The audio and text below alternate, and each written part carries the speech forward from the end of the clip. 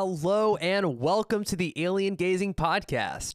My name is Nick and I am the chief host of the podcast, and actually what you're listening to right now is a little pre-recorded message for this episode, because if you've been following the podcast this year, you know that this episode is, well, considering it was recorded back in July, it's more than a long time coming. This is the episode where we finally bring you the conclusion of our disclosure special on the UFO report to Congress. But before we go ahead and dive into all that stuff, I just wanted to apologize first for how long this episode took to upload. Long story short, there were just two big factors that led up to the delay. The biggest one was getting notification from my landlord back in August of this year that he would be raising our rent by 50%, prompting my fiance and I to try and figure out what exactly we were going to do. All is okay now, and we found a new place, but the process of making that happen has been both taxing and extremely time-consuming, to say the least. And beyond that, the other reason for the delay was the creation of the theme song for the podcast, which you'll be hearing for the very first time on this episode.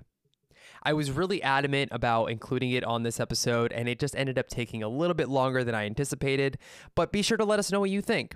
Anyways, with all that said, I want to go ahead and just let you get into the episode. So I'd like to thank you for listening, and without further ado, I present to you the Alien Gazing Podcast.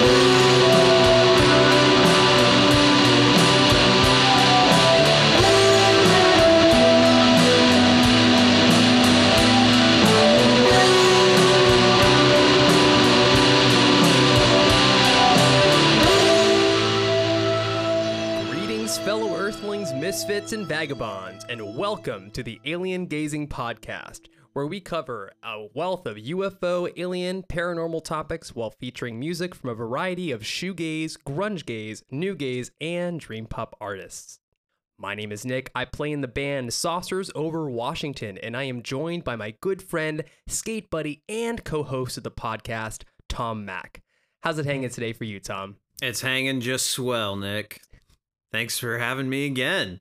Always. You are part of this podcast at this point, so if you're not here, I will be very lonely. Still appreciative. I was going to say, it's just peachy keen being here. I'm trying to bring 20s slang back. People were like, oh, it's the 1920s again. We got to bring back all this style and culture. And that hasn't really seemed to happen. I think people like that idea. And then we're like, no, never mind. You know who never really let go of his attachment to like old terms like that is David Lynch. In fact, peachy keen is one of the things that he frequently does say. Really? Yeah. It's kind of great. I actually just finished reading his biography. And yeah, oftentimes one of the phrases that people say he says a lot is peachy keen. That's funny. Yeah. You know, I was trying to look up 1920s slang and see which one would be good. And I found this website that lists 460 different terms. And there's a lot of different ways to say like girl and money back in the 20s, I guess. But one of my favorite terms is Harlem Sunset. And it says it's some sort of fatal injury caused by a knife. What? We're going to give them the old Harlem Sunset, you see? Harlem Sunset. That's incredible. I would pay $9.99 a month for that.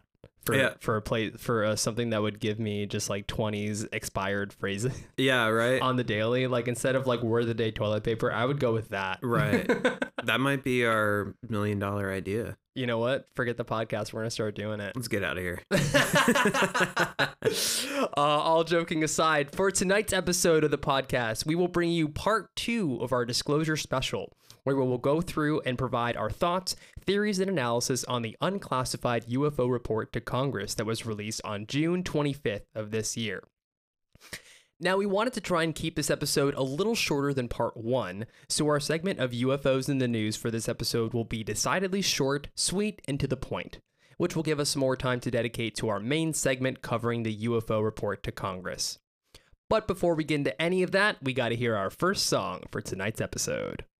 And our first song for tonight's episode is called Coin Heaven by the band Gloom Church. When you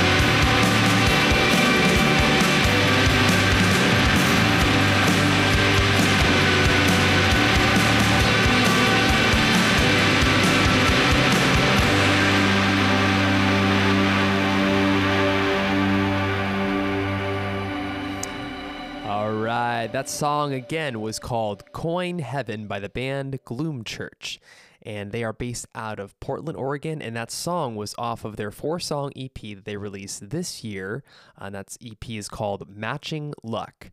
You can find it on their Bandcamp page, as well as a 7-inch record, which I'm going to be picking up, because if you look at this thing, the artwork is just... it's so freaking cool, man. And I'm a sucker for sci-fi stuff, and that's definitely the vibe it gives off. But anyway, enough of my gushing. They're awesome. That song was really dope. The way they blend the acoustic guitars with the fuzz, just really, really nice sound, makes for really, really great atmosphere, and I love it. Super, super cool. So check them out, Gloom Church. And with that, guys, let's get back to the show. All right, welcome back, Alien Gazers.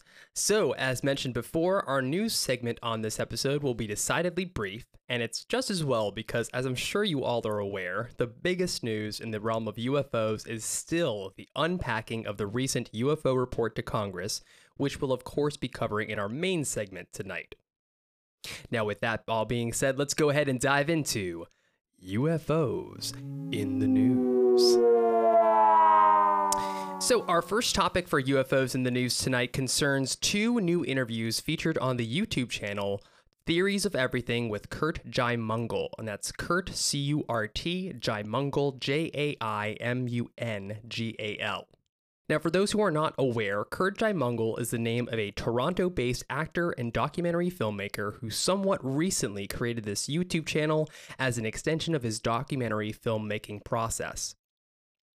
In his descriptions, he explains that the purpose of the channel is to interview various intellectuals on the topics of, quote, theories of everything, consciousness, rationality, and God, end quote, as part of research for documentary he is currently working on, which will be about the aforementioned topics. On our previous episode, we mentioned an earlier interview Jaimungal did with Jeremy Corbell, but the one we're referring to here is a new one specifically regarding the recent UFO report to Congress. He also did an interview with Luis Elizondo regarding the report as well. The interview with Jeremy Corbell is titled, quote, Jeremy Corbell on the June report, Bob Lazar, and the release of more footage. And the interview with Luis Elizondo is titled Luis Elizondo on UFOs, Skinwalker, Remote Viewing, and the Invisible College. So for the purpose of keeping things brief, we'll just say that if you felt a little underwhelmed, as many of us did, after reading the UFO report to Congress, you may hear a few things in these interviews that will reassure you that the truth is indeed still out there. It's honestly too much to get into for this short segment, so if you out there are listening would like us to cover this story in detail, just go ahead and send us an email over at saucersoverwashington@gmail.com and let us know, and maybe we'll make it the focus of another episode, if not the next one. So on that note, we also wanted to make mention of a TMZ special that's now available on Hulu titled TMZ Investigates UFOs, the Pentagon Proof. In this special, we have extended interviews and testimony with Luis Elizondo, among others, and much like our previous news report, though there's much that can be discussed here, we encourage the listener to watch the special for yourselves, especially if the UFO report to Congress was underwhelming for you. What we will say is that in regards to both the Kurt Jaimungal interviews and this TMZ special, what the keen observer will notice is how the information we are getting from a variety of figures on the UFO subject, be it Luis Elizondo, Christopher Mellon, Harry Reid, or others, what we are getting in any of their testimony depends greatly upon the format of the program they are featured on. In other words, if you are seeing any of these figures or others associated with the UFO phenomenon, if you see them on a mainstream outlet such as 60 Minutes, MSNBC, Fox, etc., know that whatever topic being discussed, they won't go too deep. It's only through more specialized channels, such as an interview with Kurt Jaimungal on YouTube, a TMZ special investigation, or even an independent documentary like The Phenomenon, where you can suss out more novel bits of information from these figures. Isn't it so annoying that they're like, okay, we have this really important information. Let's purposely go to, well-known mainstream sources to make sure that we barely talk about it at all and nobody pays attention to it. Right. Yeah. And it's The most obvious reason for this is that they're tailoring their information for the specific audience. But at the same time, that proves that they are tailoring the information. Well, I shouldn't say that, because the 60 Minutes thing was actually pretty huge, and it did introduce that topic to a lot of people. And that's the thing, though, is that through these type of outlets, you only get kind of like surface level information. I mean, we can go into like we don't necessarily need to talk about the news because that's a whole other bag of worms. But at the very least, on the UFO topic, these mainstream outlets are only ever really going to give you a scratching of the surface. And I think what trips me out about this is that it just shows that there is a conscious tailoring of information, and the fact that they'll go into much more detail in other formats. For example, Christopher Mellon, in the documentary The Phenomenon, he heavily implies that what we're dealing with are ET civilizations. He implies it very heavily, but yet if he's on MSNBC or Fox, it's very, very, very conservative. He's much more tight-lipped. And that the same could be said of all the UFO figures. It's interesting, but I mean, it makes sense. It's like you're being strategic about how you divulge this information. So the fact that they're being strategic about it and they give a little bit more information in one outlet versus another, it just, for me, emphasizes how wide the breadth of this phenomenon is in regards to like what knowledge they have compared to what they'll talk about. Yeah, that makes a lot of sense. I mean, when I remember watching The Phenomenon, it's kind of like, I think that was my first introduction to Christopher Mellon. And I was like, oh my God, this guy knows all this really important stuff. And, when I listened to him get interviewed on Rogan, he was kind of alluding that he had a lot of reason to believe that, like you said, we're dealing with alien civilizations, but you don't get all that all the time, every interview with him, like you said, depending on who he's doing the interview with. It's funny. I felt like in the Joe Rogan one, he was a little bit more conservative than he was in even like The Phenomenon comparatively. It's interesting to see, but the thing to take away from this is that if you felt like you weren't getting what you wanted out of the UFO report, or if you felt like it was just a reiteration of the same thing we've already heard, listen to some of these figures talking in some of these other outlets, and you'll get a better idea of, like, at least from my point of view, you'll get a better idea of maybe what we're truly dealing with, because you'll get a little bit more of an unfiltered. They're always going to be filtered, but a little bit less of that filter is present in some of these other outlets. Yeah, another crazy thing about the TMZ reporting is it's another video taken off a Navy vessel, and it's at night, and you see these orbs of light flying around the ship, but other than that, you can't really see too much because it is very dark. And it is basically just orbs of light. You don't see any definition there, and there's not really any sort of impressive maneuvering. But it definitely looks to be like other UFO videos we've seen, and that was really kind of the cool thing, I think, about the TMZ report is we got a new video to all debate and talk over and get annoyed at if you're some of those people who are like, oh, he hyped it up too much. What is this? Yeah, actually, that reminds me that, again, like I said, we're not going to spend too much time talking about the interviews, but in the Kurt Mungle interview with Jeremy Corbell, that's one of the things that he talks about is that he does have a lot of footage that he has not released and that he does plan on releasing in the next coming months. So definitely something to look out for. The next news story that we have concerns a jellyfish-shaped UFO seen above a cruise ship. So Tom, would you like to fill us in on what's going on with this story? Yeah, so this is something that popped up a couple weeks ago. Actually, it was July 9th that I think the video really started to get popular. It might have been posted a day or so before that. But this came from a cruise ship. This story is taken from cruiselawnews.com. Everyone subscribes to that. And of course, that, I'm sure. Cruise Law News. They say, as Celebrity Cruises and other U.S.-based cruise lines begin to resume operations, the captain of the Celebrity Edge created a stir earlier this week when a cruise-related website posted a video on its Facebook page of what the captain described as a UFO cruising right above the ship. The captain's name is Kate McHugh, I think is how you say that, M-C-C-U-E. Originally took short videos of the incident, in which he posted in June. of 2020. This was a year ago on her TikTok page. So it's actually on TikTok. However, I think it was at a recent conference that she started to talk about this story, and I guess that's why it kind of started blowing up recently. At this conference, talking about the cruise industry getting back up and running, Captain Kate McHugh decided to bring up this TikTok video of this black jellyfish-like UFO that was kind of hovering over the ship and eventually, I guess, submerged into the ocean. So we have a clip of her describing that here. We'll go ahead and play that now. What's that? And we look up. And there was, I put it on TikTok, it looked like a black jellyfish, a gigantic black jellyfish, and it sailed right over the retreat, directly through the center line of the ship, right through our X and our stack, and just floated through. Thing was, we had no wind, maybe 5 knots at the time, but this thing was cruising along about 10, 15 miles per hour, just cruised right over, and as it passed the stern of the ship, it went a couple 100 meters, maybe 300 to 400 meters, and then it started to descend into the water. But because it was sunset, we couldn't put a rescue boat down to go see what it was, but it disappeared into the water, and we have no idea. It wasn't a drone, there was no noise associated with it, so if you want to see our UFO, it's on TikTok. So, a lot of people were picking this apart, right? Saying like, oh, well, you know, it's a balloon, right? And it's a balloon floating and then it just fell into the water like, you know, any other air piece of trash. But what blew my mind about it is, as she says, you know, this is the captain of the ship. Someone's got a lot of experience, you know, piloting these giant ass cruise ships. She said, you know, we had no wind.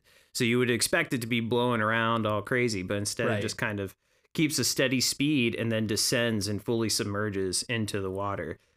So a jellyfish-like UFO was also reported in March of this year in Mexico. This was also during the daytime, or, you know, right before sunset. And, you know, there is a phenomenon called space jellyfish. This normally happens after a rocket launch during, you know, dusk or dawn hours. In fact, I've seen a space jellyfish before, since we live over here near the coast of Florida, and totally blew my mind. I actually thought I was seeing a UFO and found out later, no, it's just some sort of light phenomenon. So wait, what is a space jellyfish? A space jellyfish is this aerial phenomenon that happens during a rocket launch. And it happens specifically during dawn or dusk hours, because what happens is the rocket gets launched, and to the surface observer, it's still dark out. The sun hasn't risen.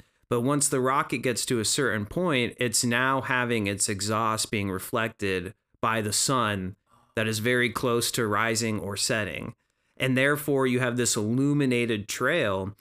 And so when these thrusters get shoved off the rocket, right, they get released, you see these pulses that glow in the night sky. Wow. And it looks super trippy and psychedelic.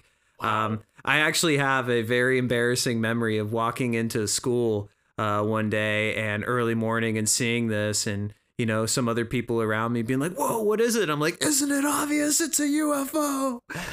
And then later seeing on the news them explain it as the space jellyfish. I'm like, oh, well, I don't think I was the only person who thought that, so at least I'm sharing the embarrassment. But no, this is not a space jellyfish, at least not in that sense of the word. This was actually something that appeared to be a physical object, reported and seen by many. And as Captain McHugh pointed out, if you want to check it out for yourself, you can look it up on her TikTok, which I think I have here is Captain Kate McHugh. That's it. That's her whole name. Captain Kate McHugh. Spell that for us again, McHugh? That's MCCUE. Okay, cool. McHugh. The old McHugh clan. Yeah, that does sound like an Irish last name, right? Like Mickey's malt liquor. See crusty people drinking that at the dive bars. Mickey's malt liquor. I've never seen that before. It's in a green bottle. It's got a bee on it. It's fun. You know who probably has it? Probably Wally's. Yeah. Oh yeah, I'm sure. I see it at Sportstown a lot.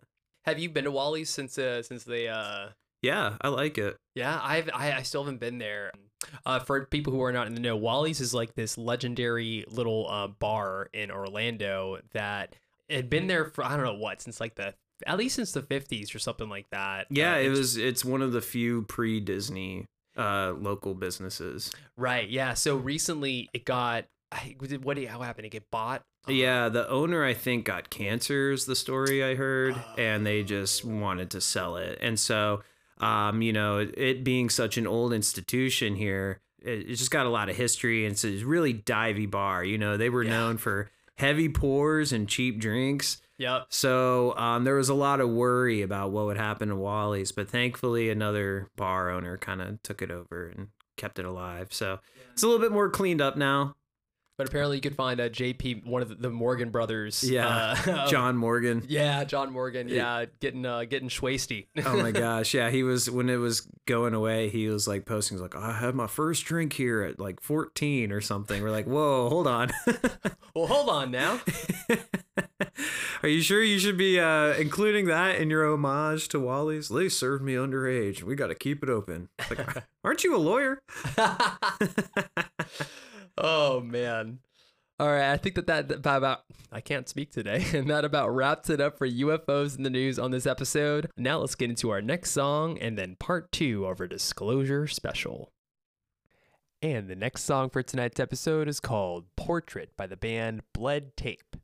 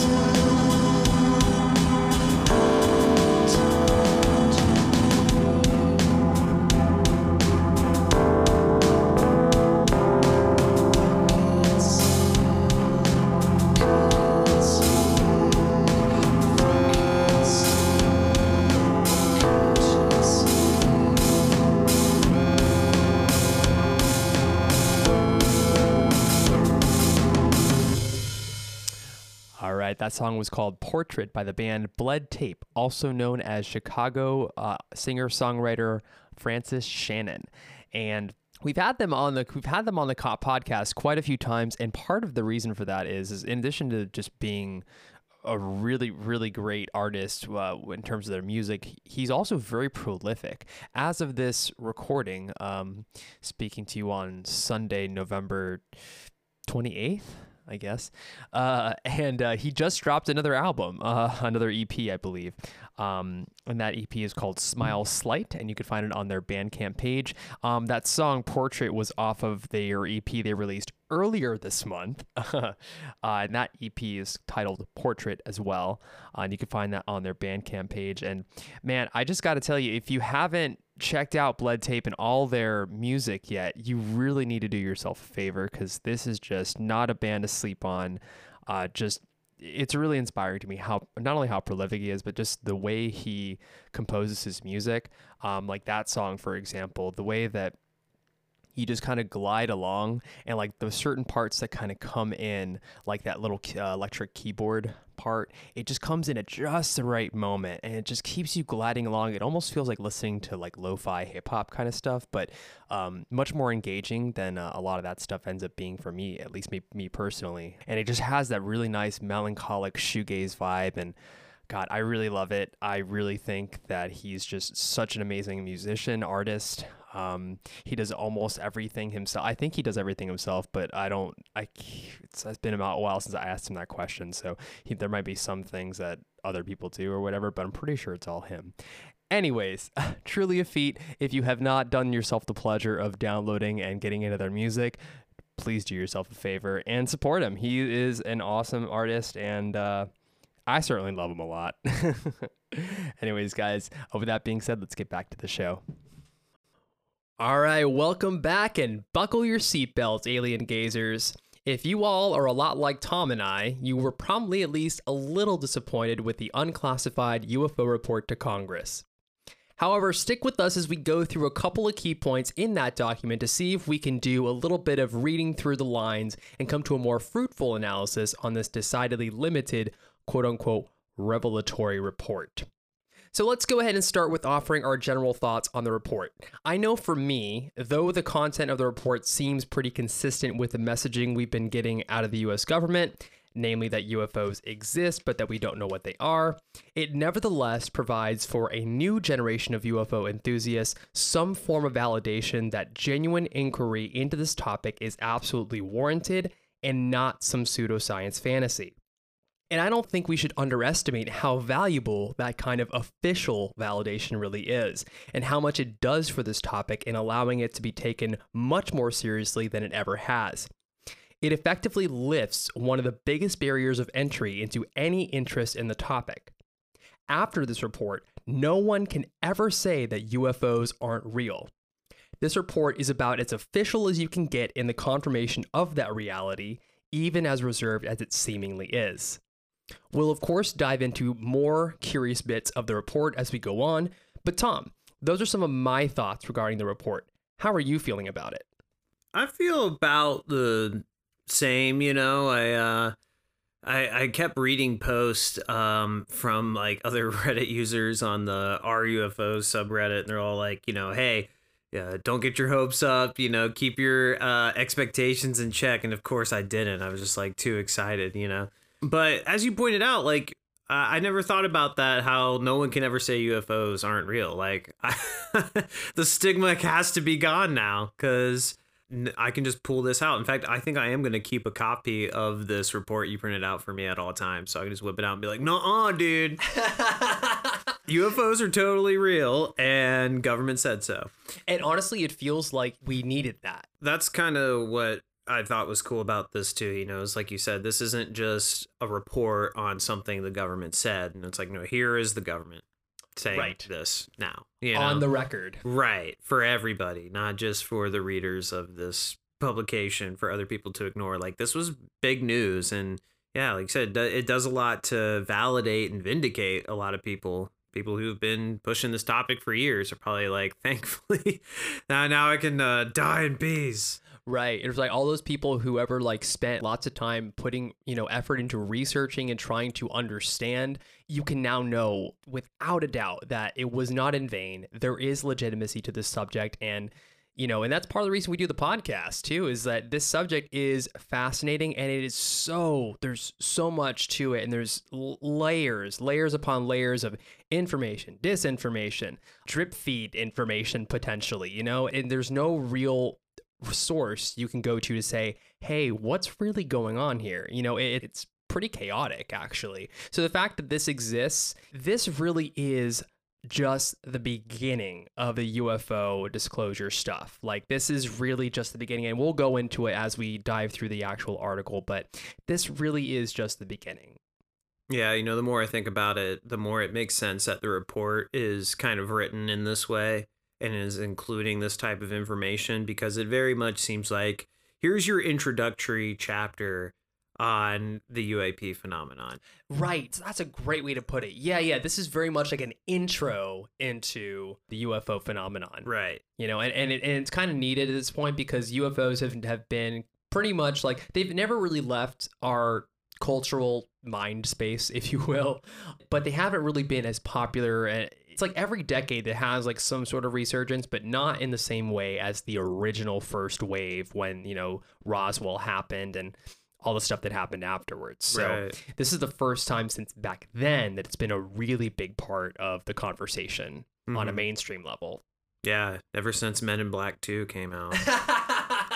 They did a third one, didn't they? They did. They've done like 4, I think, or something. I can't crazy remember like if they that. did a fourth one, but I did definitely remember the third one. Yeah. Yeah. They like went back in time or something. Yes. So you had what's his face They again? made Tommy Lee Jones. Yeah. Made him look like 30 years younger somehow. Oh, did they?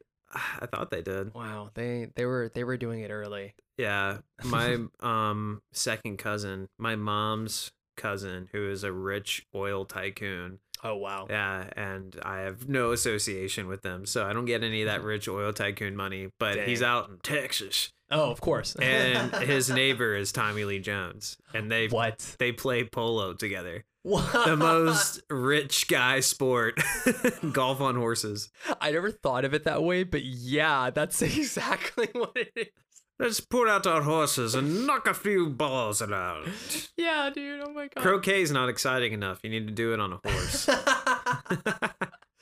Oh my god. And golf is becoming too mainstream for these rich types apparently. So Yeah, no, anytime Tommy Lee Jones comes up in conversation, I have to tell somebody that my second cousin plays polo with him. that's as well you should. Remember No Country for Old Men? Yeah. Yeah, everyone was talking about that movie for a while. I can't tell you how many people I talked about Tommy Lee Jones playing Oh, polo with my yeah. cousin for that whole month. I always get that movie and There Will Be Blood mixed up because Yeah. they both take place in like similar locations and they came out around the same time. Right. So it took me a second to get the Tommy Lee connection there for a second. I was like, wait. Yeah.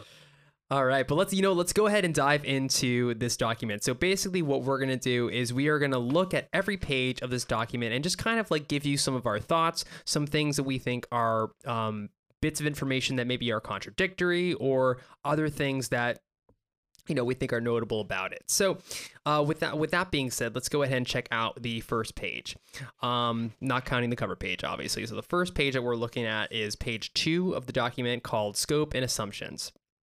And this kind of like gives us like a summary of what the port is supposed to be. And I just want to go give you some, let me give you some of the highlights that I have in here.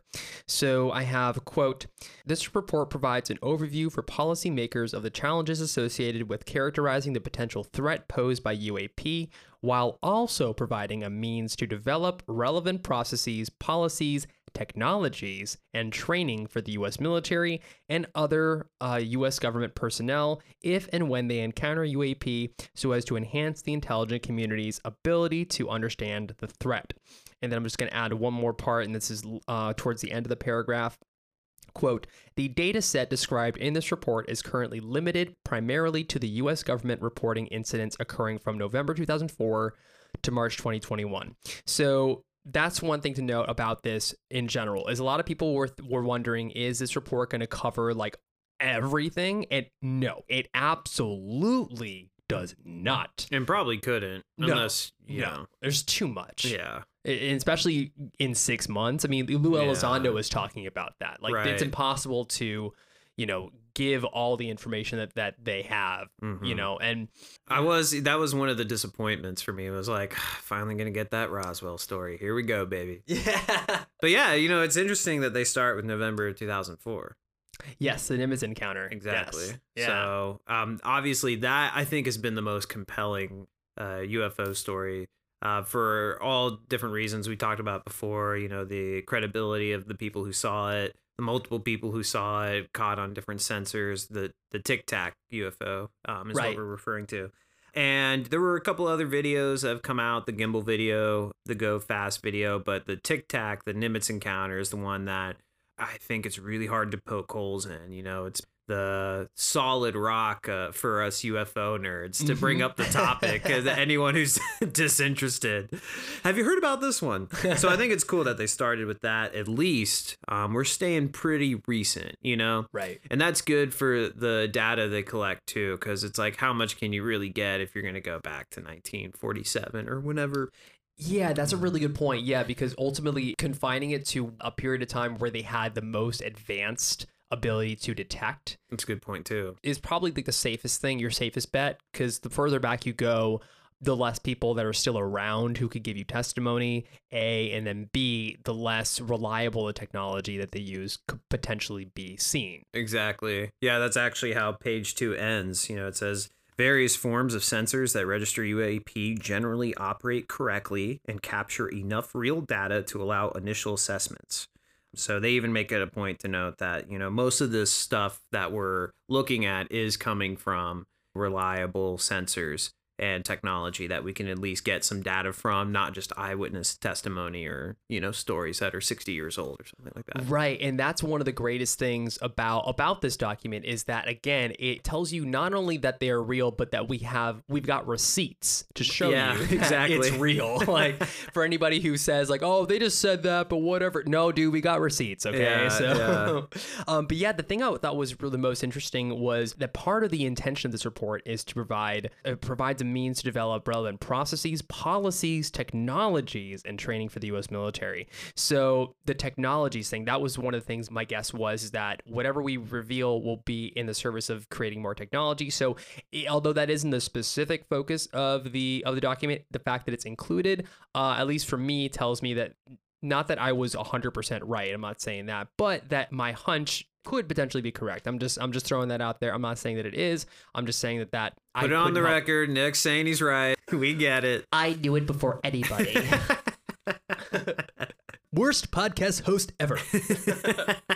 Yeah, I mean, you might be onto something there, though, dude. I mean, it definitely gives some credence to that idea. Got to get these military guys ready for Independence Day, Yeah.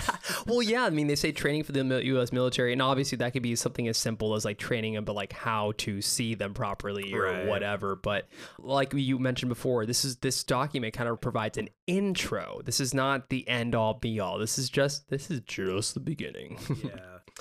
All right. Anything else you want to note on this page? I don't think so. Other than they stopped at March 2021. I'm surprised they went all the way up to then. Yeah. Because wasn't the budget agreed on back during Trump's administration? So back in December, I think, right? Oh, okay. Yeah, that would make sense. But yeah, I wonder what sort of data and incidences they collected all the way to March. So a couple months ago. So I know that like part of the data they recovered was from specifically the UAP task force, which was recently created. Mm-hmm. So they've probably included as much information from that as possible. And I think that that's where a majority of this information is coming from the UAP task force. This is the new version of ATIP, the new version of Blue Book. Yeah, ATIP 2.0 or Blue Book 3.0 or yeah. And I love how they can say like, oh, well, this program was shut down. And it's like, by that, you mean you just changed its name and hired some new people to do the same thing you were already doing. But cool. Yeah, so UAPTF, Unidentified Aerial Phenomena Task Force, is who we're getting a lot of this data from now. Right. Okay.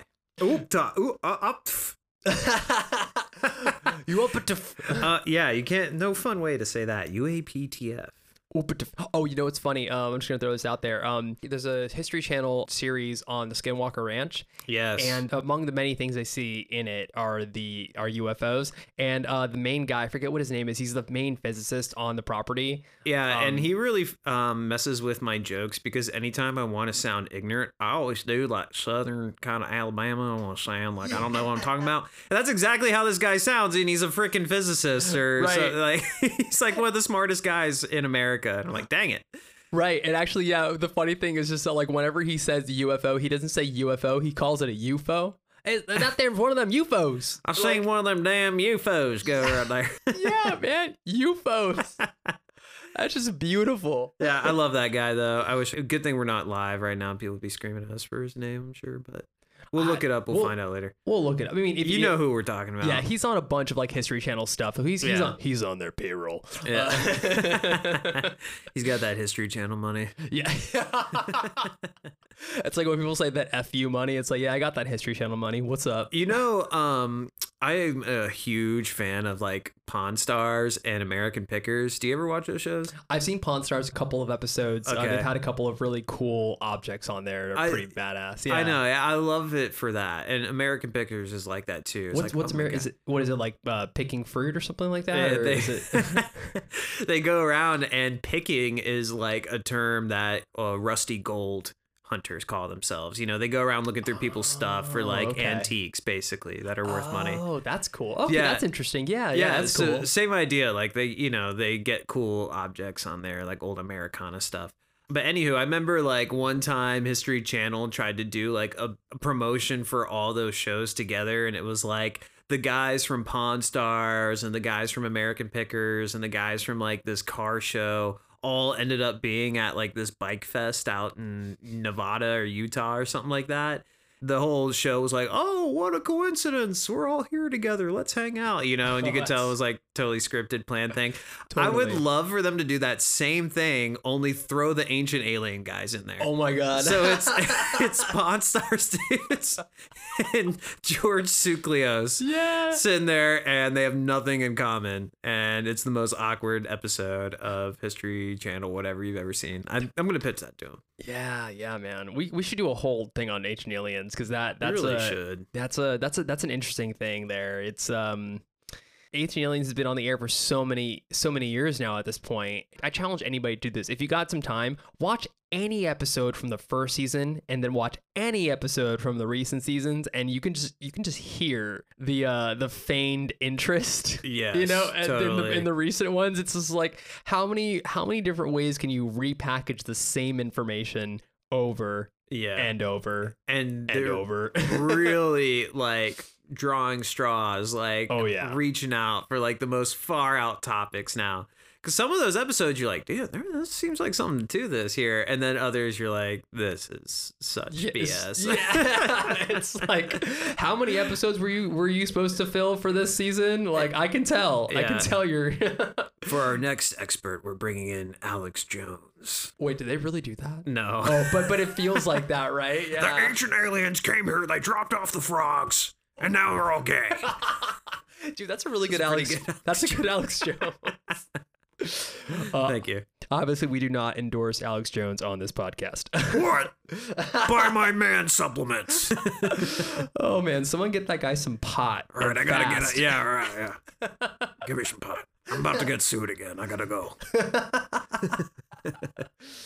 Oh my gosh. All right, so page 3 of the unclassified UFO report to Congress. So this page is titled Executive Summary.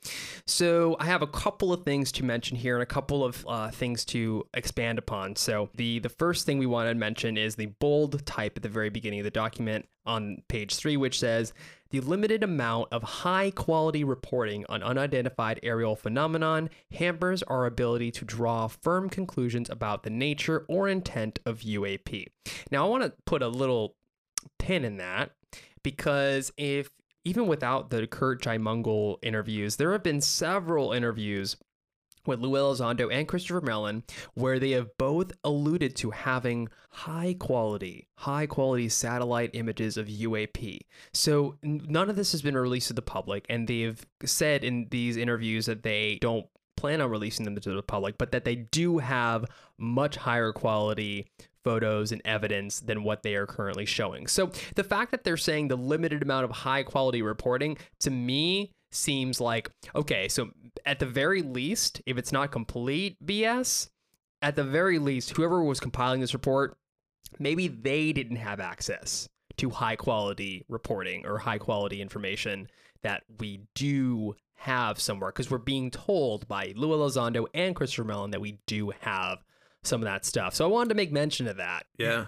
Chris Mellon actually said he wasn't really that impressed with any of those 3 videos I mentioned earlier, the Tic Tac go. He was like, I've seen better. Exactly. So it's like, come on, man.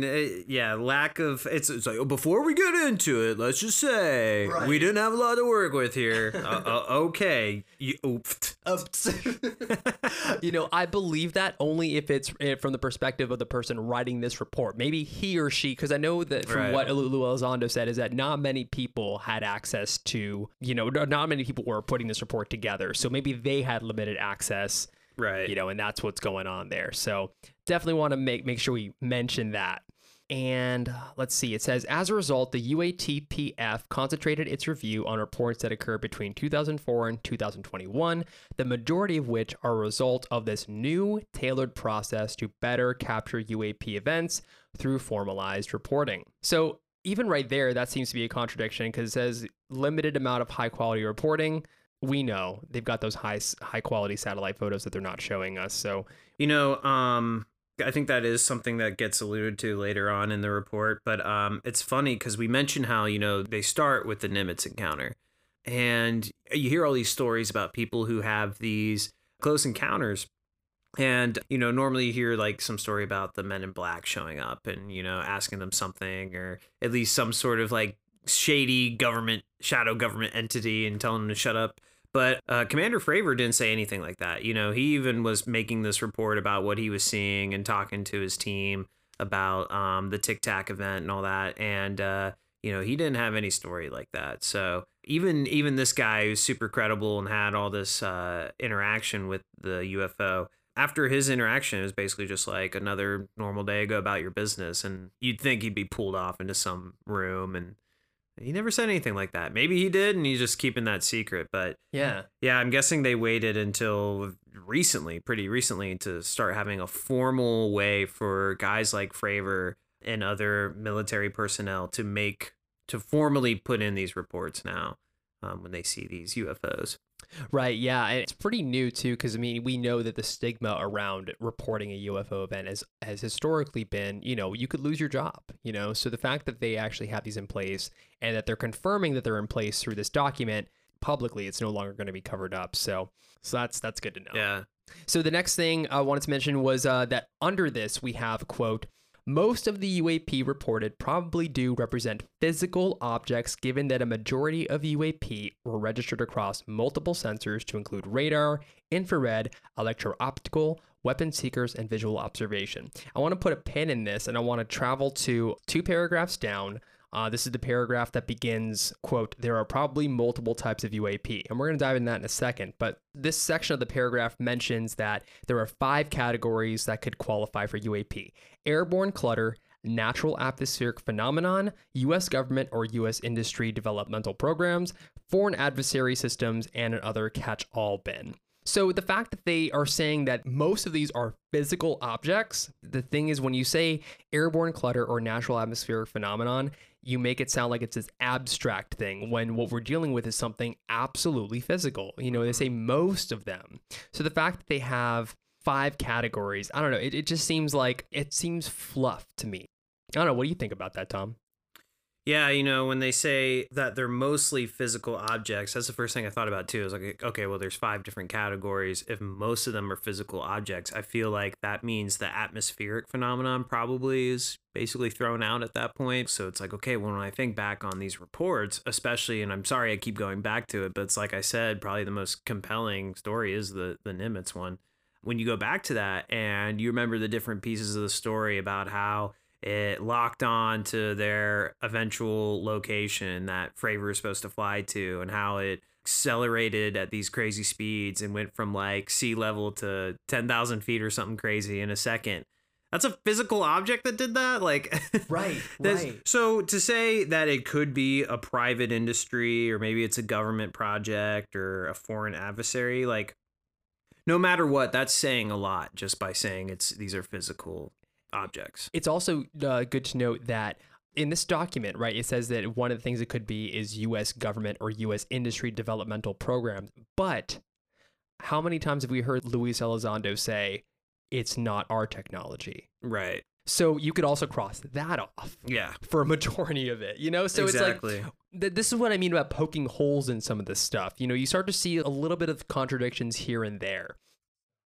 Let me go ahead and read this next thing, which actually is before the paragraph we were just reading from. It says, quote, in a limited number of incidents, UAP reportedly appeared to exhibit unusual flight characteristics. These observations could be the result of sensor errors, spoofing, or observer misperception and require additional rigorous analysis. And personally, I read this and I just think they're using like this highly advanced radar to check this stuff, right? But it could be the result of sensor error, spoofing. What? It's okay to have more analysis of it, but that they say a limited number of incidents, UAP exhibit unusual flight characteristics, but isn't something that exhibits unusual flight characteristics, isn't that by definition a UAP? So you're saying that only some of these UAP have these characteristics? Isn't that what defines a UAP, an unidentified aerial phenomenon? If it was something that we recognized, it wouldn't be UAP, you know? I just think of like the weather balloon or something, you know, maybe that's not moving in crazy directions, but someone might have reported it as, you know. I guess what I'm trying to get at here is that this seems to me like a way to invalidate, you know. Yeah, it seems almost, I mean, I understand that they're trying to like be as clear and make sure, like, I guess the reader knows that like, hey, we've done our due diligence here. But it's almost like they're saying, before we get into it, it's probably this, but... you know. right but it could be all these other things. So if it is some of those other things, or even if it's not, things like, oh hey, we said, you know, this just happened to be spoofing, whatever that is. Right. Yeah, I don't know, like how can you spoof a radar? Yeah. Is that enemies or foreign adversaries messing with it or something? Maybe that could be what it is. Maybe it's a term I'm not familiar with. I guess when I read spoofing, I just think fake, like faking something. Yeah. So if I am in error in reading it the way that I've read it, then I apologize and I would take that back. But yeah, the other thing I wanted to mention, this is in the paragraph we were talking about earlier. It says, quote, there are probably multiple types of UAP requiring different explanations based on the range of appearances and behaviors described in the available reporting. So the fact that there's multiple types of UAP, that is really interesting to me. And I kind of wanted to like kind of spitball a little bit with you about this. What do you get from that? Well, I think about all the different incidents they looked at. I think they mention it later on in the document, but it was like over 100. It's a pretty good amount. Right. And just this past month, I believe, we had 3 different photos that were shared from Navy pilots that all looked like 3 different UAPs. Like one was the silver blimp. Another one looked kind of like translucent, kind of like something you'd see under a microscope, like an amoeba or something. And I remember that one. Another one looked like a top, almost like a dreidel. It was like a black kind of pointed pyramid shaped dreidel looking thing. So, I mean, those were all, you know, taken by these pilots who couldn't recognize them and said, you know, that they were flying against the wind and doing these other maneuvers that the report kind of mentions. So, I mean, it makes sense. And I mean, even out of those 3 photos, you know, we've heard about the tic tac and the cigar shape and obviously the saucer, the triangle. So, yeah, there's a lot to unpack there. Could that be different foreign adversaries and their versions of reverse engineered alien technology, or their own creation, or different alien species, perhaps their own different modes of transportation? Could be a combination of all that. Yeah, and that's kind of like where I was coming at it from, because I recently got to visit the UFO Watchtower, which was an amazing experience. And among the many things that I got to see there was this really interesting little journal I found. It was a journal done by this psychologist who dealt with many different abductee experiencers. And she basically put this journal together for people who have had abduction experiences to basically, you know, document their experiences. And at the very beginning of this journal, they have a kind of like a compendium of all the different type of ETs that are out there. And again, I'm not saying that there are multiple different types of ETs. I'm just saying that there is information that suggests that there could be multiple out there. Could be kind of woo-woo stuff. Who knows? I don't, but it's out there. So I believe these are ET crafts. So the fact that there are multiple types, it says to me that maybe it is multiple types of ET civilizations. Or like you said, it could be other foreign adversaries who have their own UFO back engineering programs, or it could be their own crafts as well. And this is going to kind of go along with something else I'm going to mention a little bit later from this page, actually. But Let me just go ahead and reiterate that. Later in this paragraph, it mentions that there are 5 categories that could explain UAP events, and those 5 categories are 1. Airborne clutter, 2. Natural atmospheric phenomenon, 3. U.S. government or U.S. industry developmental programs, 4. Foreign adversary systems, and 5. Just other. Which is kind of interesting because, like, if it's other, like, I mean, let's just be real. I mean, the other is ETs, right? Or that's like kind of like the rebranding of UFO with UAP, and you're really just trying to avoid the automatic connection to aliens, right? Because if it's not any of these other things, airborne clutter or phenomena, weather phenomenon, anything else, it's what else could it be then? Either intergalactic or interdimensional crap. Interdimensional possibility, yeah. It's weird about some of these UFOs, like the one I mentioned that kind of looked like an amorphous kind of translucent object. Those are really kind of the mind-blowing ones to me, because I can see, silver blimp, I can see Tic Tac, saucer, cigar shape. It's probably a physical craft, might have come from another star system.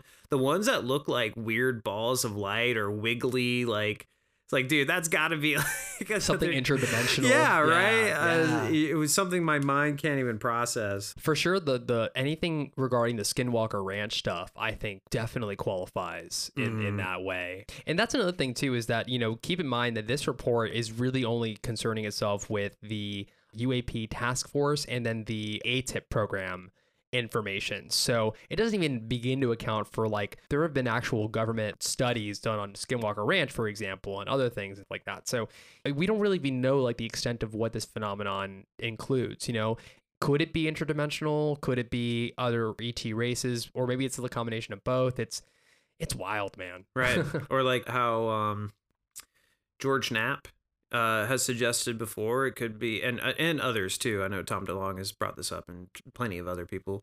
But like ancient, Earth beings, like maybe they're beings who were here before humans, and they've just always been here, and like a breakaway civilization. Like it's not that they're from another star system or whatever. It's that they've always been here, but they live apart from humans, and they kind of like have found through their own version of technology, they found their way to like have their own, kind of like have their cake and eat it too, have their lives and not have to deal with the crazy ape people, humans.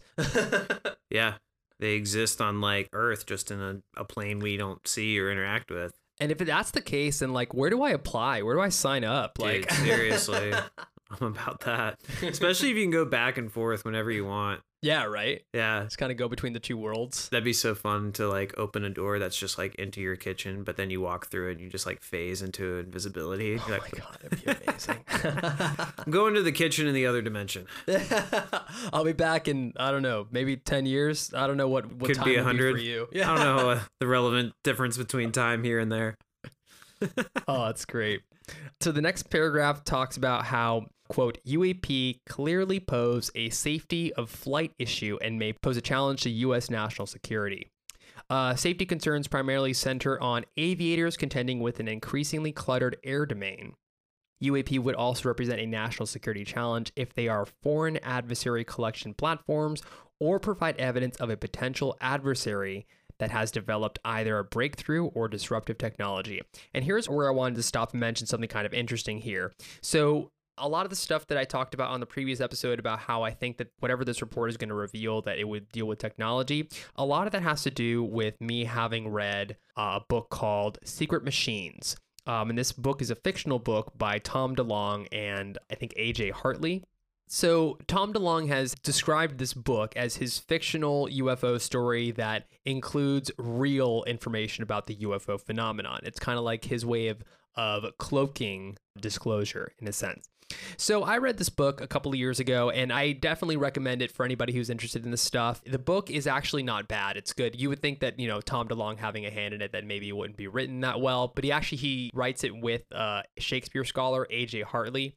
So it reads really well. It reads kind of like the Da Vinci Code. Does he say like hither and thither and thou in it a lot? No, thank God. You see how big that book is. It's long. Oh my gosh. I was like, I thought you were handing me Webster's dictionary.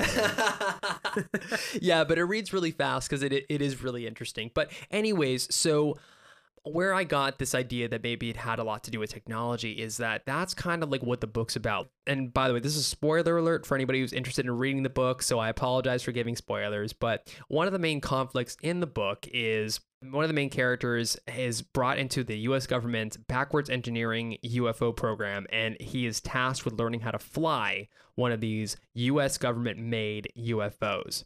So the reason he's tasked with doing this is because in the book, other countries, specifically Russia, have created their own UFO technologies, and they have been interacting with us, and they have been spying on us, and they have their own UFO type of craft that they are just flying around and flying about. And so the struggle in this book and then its sequel, which isn't as good writing wise, but still interesting content wise, the whole struggle is like, it's almost like a second Cold War, but with essentially alien technology. So that's kind of like what's the heart of the struggle in the two books. So because of that made me think, okay, well, if this is supposed to be soft disclosure in like a fictional format, what is the thing to take away from? And the thing to take away from that story is that there is some sort of like Cold War going on between different countries and having access to various forms of UFO technology. So I don't know. I just want to put that out there. What's your 2 cents on it, Tom? I think that's, definitely happening. I'm sure that China and Russia and probably every other country in the world has their own Roswell. And ever since nuclear power had been harnessed, I can't imagine that the United States were the only people to get visited. I mean, especially early on in the Cold War with all those nuclear powers. I mean, you hear about like Rendlesham Forest and some of the other ones that happened over in Europe, and they're always at these nuclear facilities and stuff. So I think as more countries kind of ramp up their militaries, they probably had, more visits. That seems to be a correlation there. So at this point, like, I have to imagine Russia and China, at least, certainly, if we're going to just assume that the Lazar story is true and Area 51, that they have, UFOs or reverse engineering, I'm sure those countries do too. And of course, why not use that to go spy on your frenemy across the pond? Right. So it makes a lot of sense. You hear a lot of talk too about Germany in World War II having some sort of access to alien technology. And that makes me think about this thing called the Invisible College, which is like this group of, like legit scientists and physicists who study the UFO phenomenon in secret. And they do exist, and we will definitely talk about them at some point. But even going back to like the beginning of the space race, people like Jack Parsons, they actually did like rituals out in like the desert where they believe they were given downloads of information from somewhere, which is crazy wild stuff. And these are the people that were involved in creating our space program. So they say truth is stranger than fiction, and yeah, truth is stranger than fiction. For sure. Funnily enough, because we're talking about a fictional book. So again, as always, please take all these things with grains of salt. We are just, speculating to the best of our abilities, just what we have in front of us. We are not saying that any of this stuff is for sure the case, but nevertheless, some stuff to think about. So, and then lastly on this page, we have the paragraph that reads, consistent consolidation of reports from across the federal government, standardized reporting, increased collection and analysis, and a streamlined process for screening all such reports against a broad range of relevant U.S. government data will allow for a more sophisticated analysis of UAP that is likely to deepen our understanding. So, in other words, this paragraph essentially is making the case that we need to do more reporting, and we need to have some sort of system set up to analyze these kind of reports and stuff like that. So that's a very positive thing. Yeah, I was wondering about that too, because, they're almost saying like, it would help if we had more. Right. And I think on the next page, they mention how this was finally done in 2019. So I was kind of curious as to maybe they still need more than what they got now. But again, we've kind of pointed out how there's a few little holes in the way they're reporting here, but it's almost kind of going back to that, like, we tried to give you a report, but we don't got a lot of work here with, guys, so. Right. Covering their ass. Let's see. The next page titled Available Reporting Largely Inconclusive. So Let me just read one quote here, and this is in the second paragraph towards the end. It says, quote, "We were able to identify one reported UAP with high confidence. In that case, we identified the object as a large deflating balloon. The others remain unexplained." So essentially, to clarify, what they're saying here is that the only object that ended up being a balloon was one out of 144 reports. So I just wanted to clarify that, because that definitely confused me when I read it at first.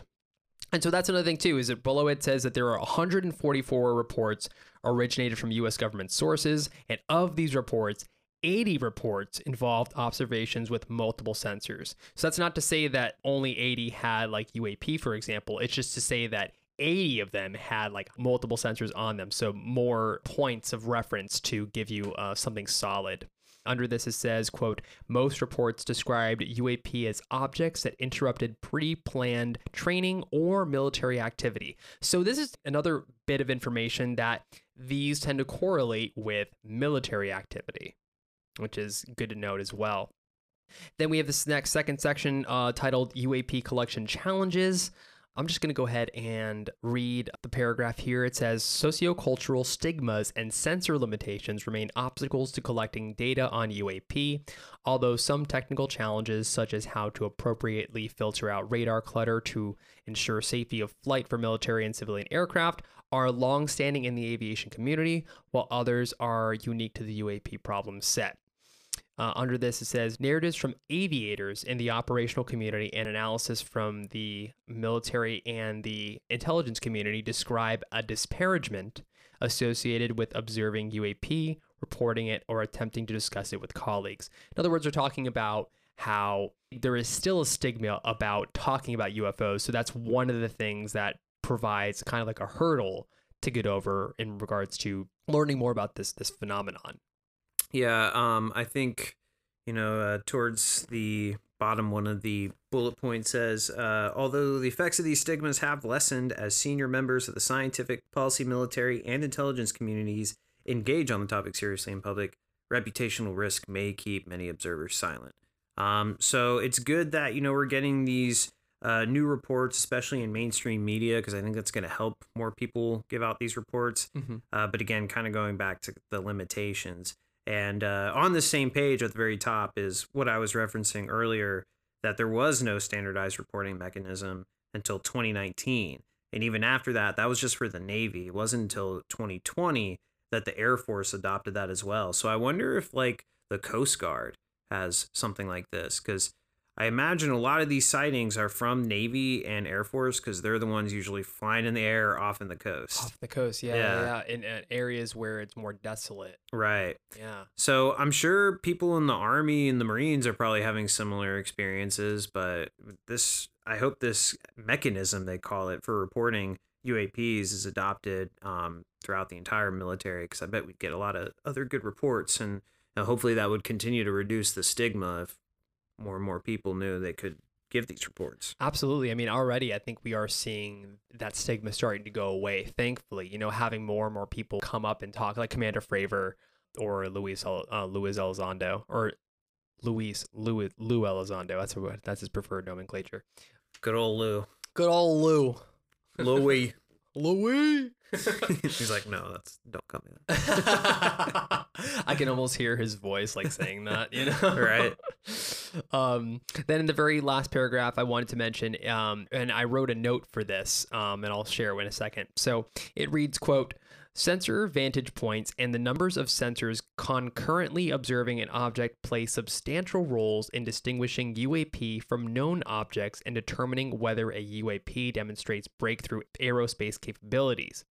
Optical sensors have the benefit of providing some insight into relative size, shape, and structure. Radio frequency sensors provide more accurate velocity and range information." And I'm skipping ahead a little bit here.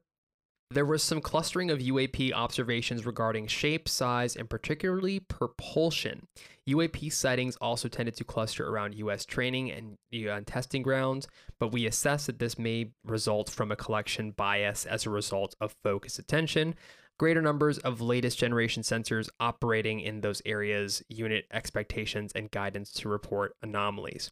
So actually, that wasn't part of the previous paragraph. I just accidentally went ahead because I thought it might have been. But in any case, what I wrote for that previous paragraph was basically, it seems to be suggesting they want to encourage the U.S. government to spend more money on the UAP task force to allow them to have these more advanced optical sensors to, get better information about these objects. So possible connection to getting more technology to check these things out. Right. Yeah, it's interesting how they point out these sensors aren't really equipped to monitor UAP, and they could also be spoofed or just inaccurate, So it helps when you hear from some of these reports that there were also eyewitnesses to see this stuff to back up what the sensors are reading. But yeah, it makes me wonder, okay, well, if these sensors aren't equipped to watch something ascend from 20,000 feet to sea level or whatever, we need to get on that. So we can't start monitoring them. Right. 100%.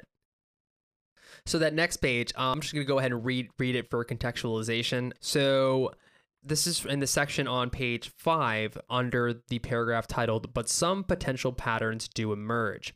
And I'll reread that quote I just read. I apologize for having to read it a second time. It says, quote, "There was some clustering of UAP observations regarding shape, size, and particularly propulsion.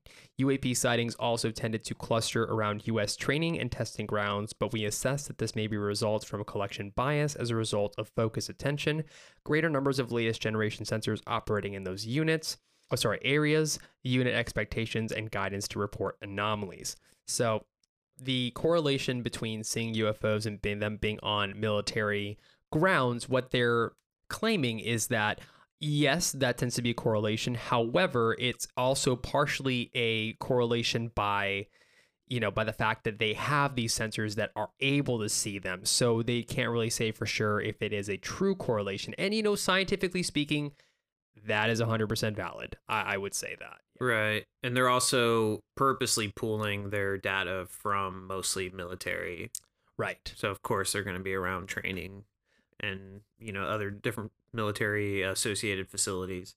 But that's not to say, though, because, some of the people who have talked about this, for example, it wasn't Commander Fravor. It was another person. I think it was Ryan. I forget what his last name was. But anyway, it wasn't just this one person. Several different people from the U.S. military who have talked about UFOs have talked about seeing them, not just one day, one other day randomly, no, but seeing them consistently for like over a year. Mm-hmm. We definitely covered that story in one of our previous episodes. So the fact that you're seeing them consistently for over a year, although, yeah, you've got the technology to give us the receipts that, they were there.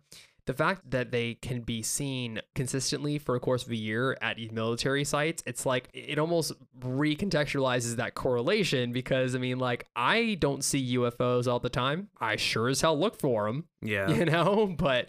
But it's just not the case for me. I don't think it's the case for most people. So even though they have the ability to sense that they're there, it doesn't necessarily mean that there isn't a positive correlation between UFOs and military sites. Yeah, they also use that as a reason for why this is worth checking out now. They talk about how it could be a threat from foreign adversaries, and I've complained about this argument before because someone was like, oh yeah, it's a threat now, right? But not back in the 40s or 50s when they were flying over the Capitol, whatever. But, they use that to back that claim up. Like, oh, well, these are always happening around military facilities. So it would give credence to the idea that they are foreign adversaries who want to come and spy on what we're doing, Yeah. But I could just as easily say it's like, well, it could also be that the aliens don't want us blowing each other up and starting a third world war. 100%. So they're going to come check on you. Right. Just like the stuff from the Phenomenon, what was the message that the kids received in Zimbabwe? Technology was not good. Right. It was going to lead to us destroying the planet. Yep. There was a report recently that talked about how in 2040, that will be the point at which our economy will collapse. Now, I don't know if I remember the specific report, but look it up for yourself if you're listening to this right now and you're curious. But basically, I saw a report recently that said that we are on track with that being the case. Yeah. So, I tend to put a little more stock in that idea personally. So. That's just me. I hope we got until 2040. That gives me time to prepare. There you go. I still got time to get my Berkey. Yeah, right. Berkey is this really good water filtration system thing that you can get that can actually filter out rainwater. Check it out if you're into having water. Apparently the water wars are coming. Yeah. If you're into having water. If you're into having water, I mean, I guess Gatorade gives you the electrolytes, right? Yeah. Idiocracy. We're already in it. Oh yeah, classic, great movie though. And Luke Wilson is as popular as Owen Wilson, but he's pretty great. I like him. I like Luke Wilson. I like him better. You like him better? Yeah. Yeah, he just doesn't say "oh wow," wow. which I can't help but just love every time he says it in every single thing. Like, oh wow, wow. Yeah. Oh wow. Have you seen the compilation videos that people put together? Yes, 100%. They're so good. I'm gonna start saying that to all the news for the rest of this episode. Oh wow. Wow. Oh, it's so great. All right. The next part of this page, we're still on page 5. It says, I'm sorry, the title of this next section says, and a handful of UAP appear to demonstrate advanced technology. So I'm going to go ahead and read this whole section here. In 18 incidents described in 21 reports, observers reported unusual UAP movement patterns or flight characteristics. Some UAP appeared to remain stationary in winds aloft, move against the wind, maneuver abruptly, or move at considerable speed without discernible means of propulsion. And I highlighted this next portion. It says, in a small number of cases, military aircraft systems process radio frequency energy associated with UAP sightings. Okay, and that's where I'm going to stop right there. The fact that they're registering radio frequency energy, I don't know exactly what that means in terms of like what deeper association that could be, but that is something that we have heard before, that UFOs somehow interrupt technological things. I mean, obviously, we've heard the stories of UFOs interacting with military bases and shutting off our ability to use nuclear weapons. But there's also been, like, way back in the very beginning of the podcast, the second episode talked about, the guy Stefan Michalak who got burned by a UFO. And we also mentioned the Cash Landrum incident where people were standing outside observing a UFO and they got burned from it. So radio frequency energy, I don't know what that could be, but I think that that's very interesting and I think very notable, especially if it was only associated with 18 incidents. It's a small number of the 144 that they've seen. So I think that that's very notable, and that if it is true that maybe most of these objects are our technology or a foreign adversary technology, it would seem that maybe the ones with radio frequency energy associated with them, maybe those are the ET crafts or something like that. I don't know. What do you think, Tom? I was wondering the same thing. I was like, okay, radio frequency energy. If it just said radio frequency, that sounds like they were trying to talk to him or something. My alien language. Oh, like in Signs, that. Oh yeah. Or however they talk or whatever. For the baby monitor. Yeah, right. But the fact that it says energy at the end, I wonder if it's like from, I'm trying to remember, the FLIR camera, where they can actually see like the infrared and actually see like temperatures and stuff like that. But either way, what it sounds like is that in these handful of cases, we've got good data. We don't just got data. We got like hardcore, receipts of our... We got super receipts. I like that. It's like the CBS receipts. Right. The very long, detailed ones with coupon surveys you can take to win $5. But yeah, that's what it sounds like to me, is like if we got, in some of these cases, we have these RF signals associated with sightings. That means we've had a real good read on them and at least had some sort of interaction with the UAP. Yeah, it goes to emphasize that these are real things, and that these are real things doing things that really don't make a whole lot of sense compared to what we know currently about aviation and how aviation works. And then like towards the end of that section too, or actually the very end of it, they say, we are conducting further analysis to determine if breakthrough technologies were demonstrated.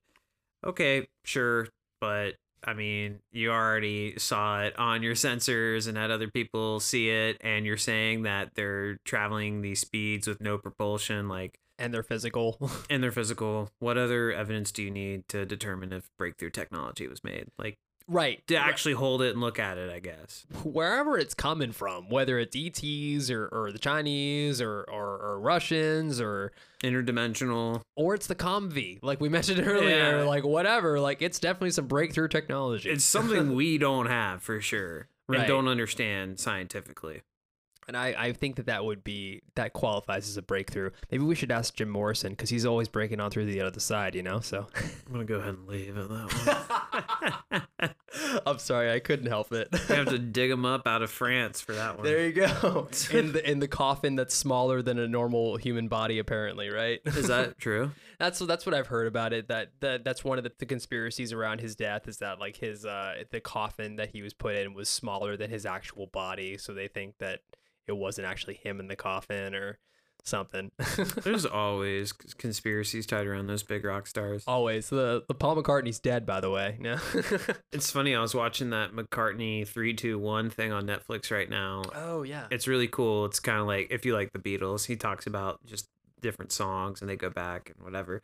But they're like showing him being interviewed and then showing these pictures of him back in like the 50s and 60s with the Beatles. And it's so obviously the same guy.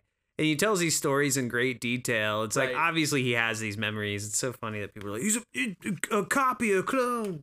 You know what it really is? It's all the stuff that John Lennon put, you know, about like how Paul is a walrus, or the image of Paul McCartney on the Sgt. Pepper where he has no shoes or whatever. So people like say like, oh, you're not buried with shoes, so it implies that Paul is dead. Oh my God, Paul really was dead. You know, it's like all these little tiny like artistic things that the Beatles did that people start looking at and associating. Like, guys, everyone chill out. Everyone was taking a lot of acid at that period of time. Like a lot of crazy stuff was going on. Right. Like, doesn't mean Paul McCartney's dead. Yep. Tupac's in Cuba too. Yeah, that's right. All right, so the next section in this document is titled UAP probably lack a single explanation. Oh, you think?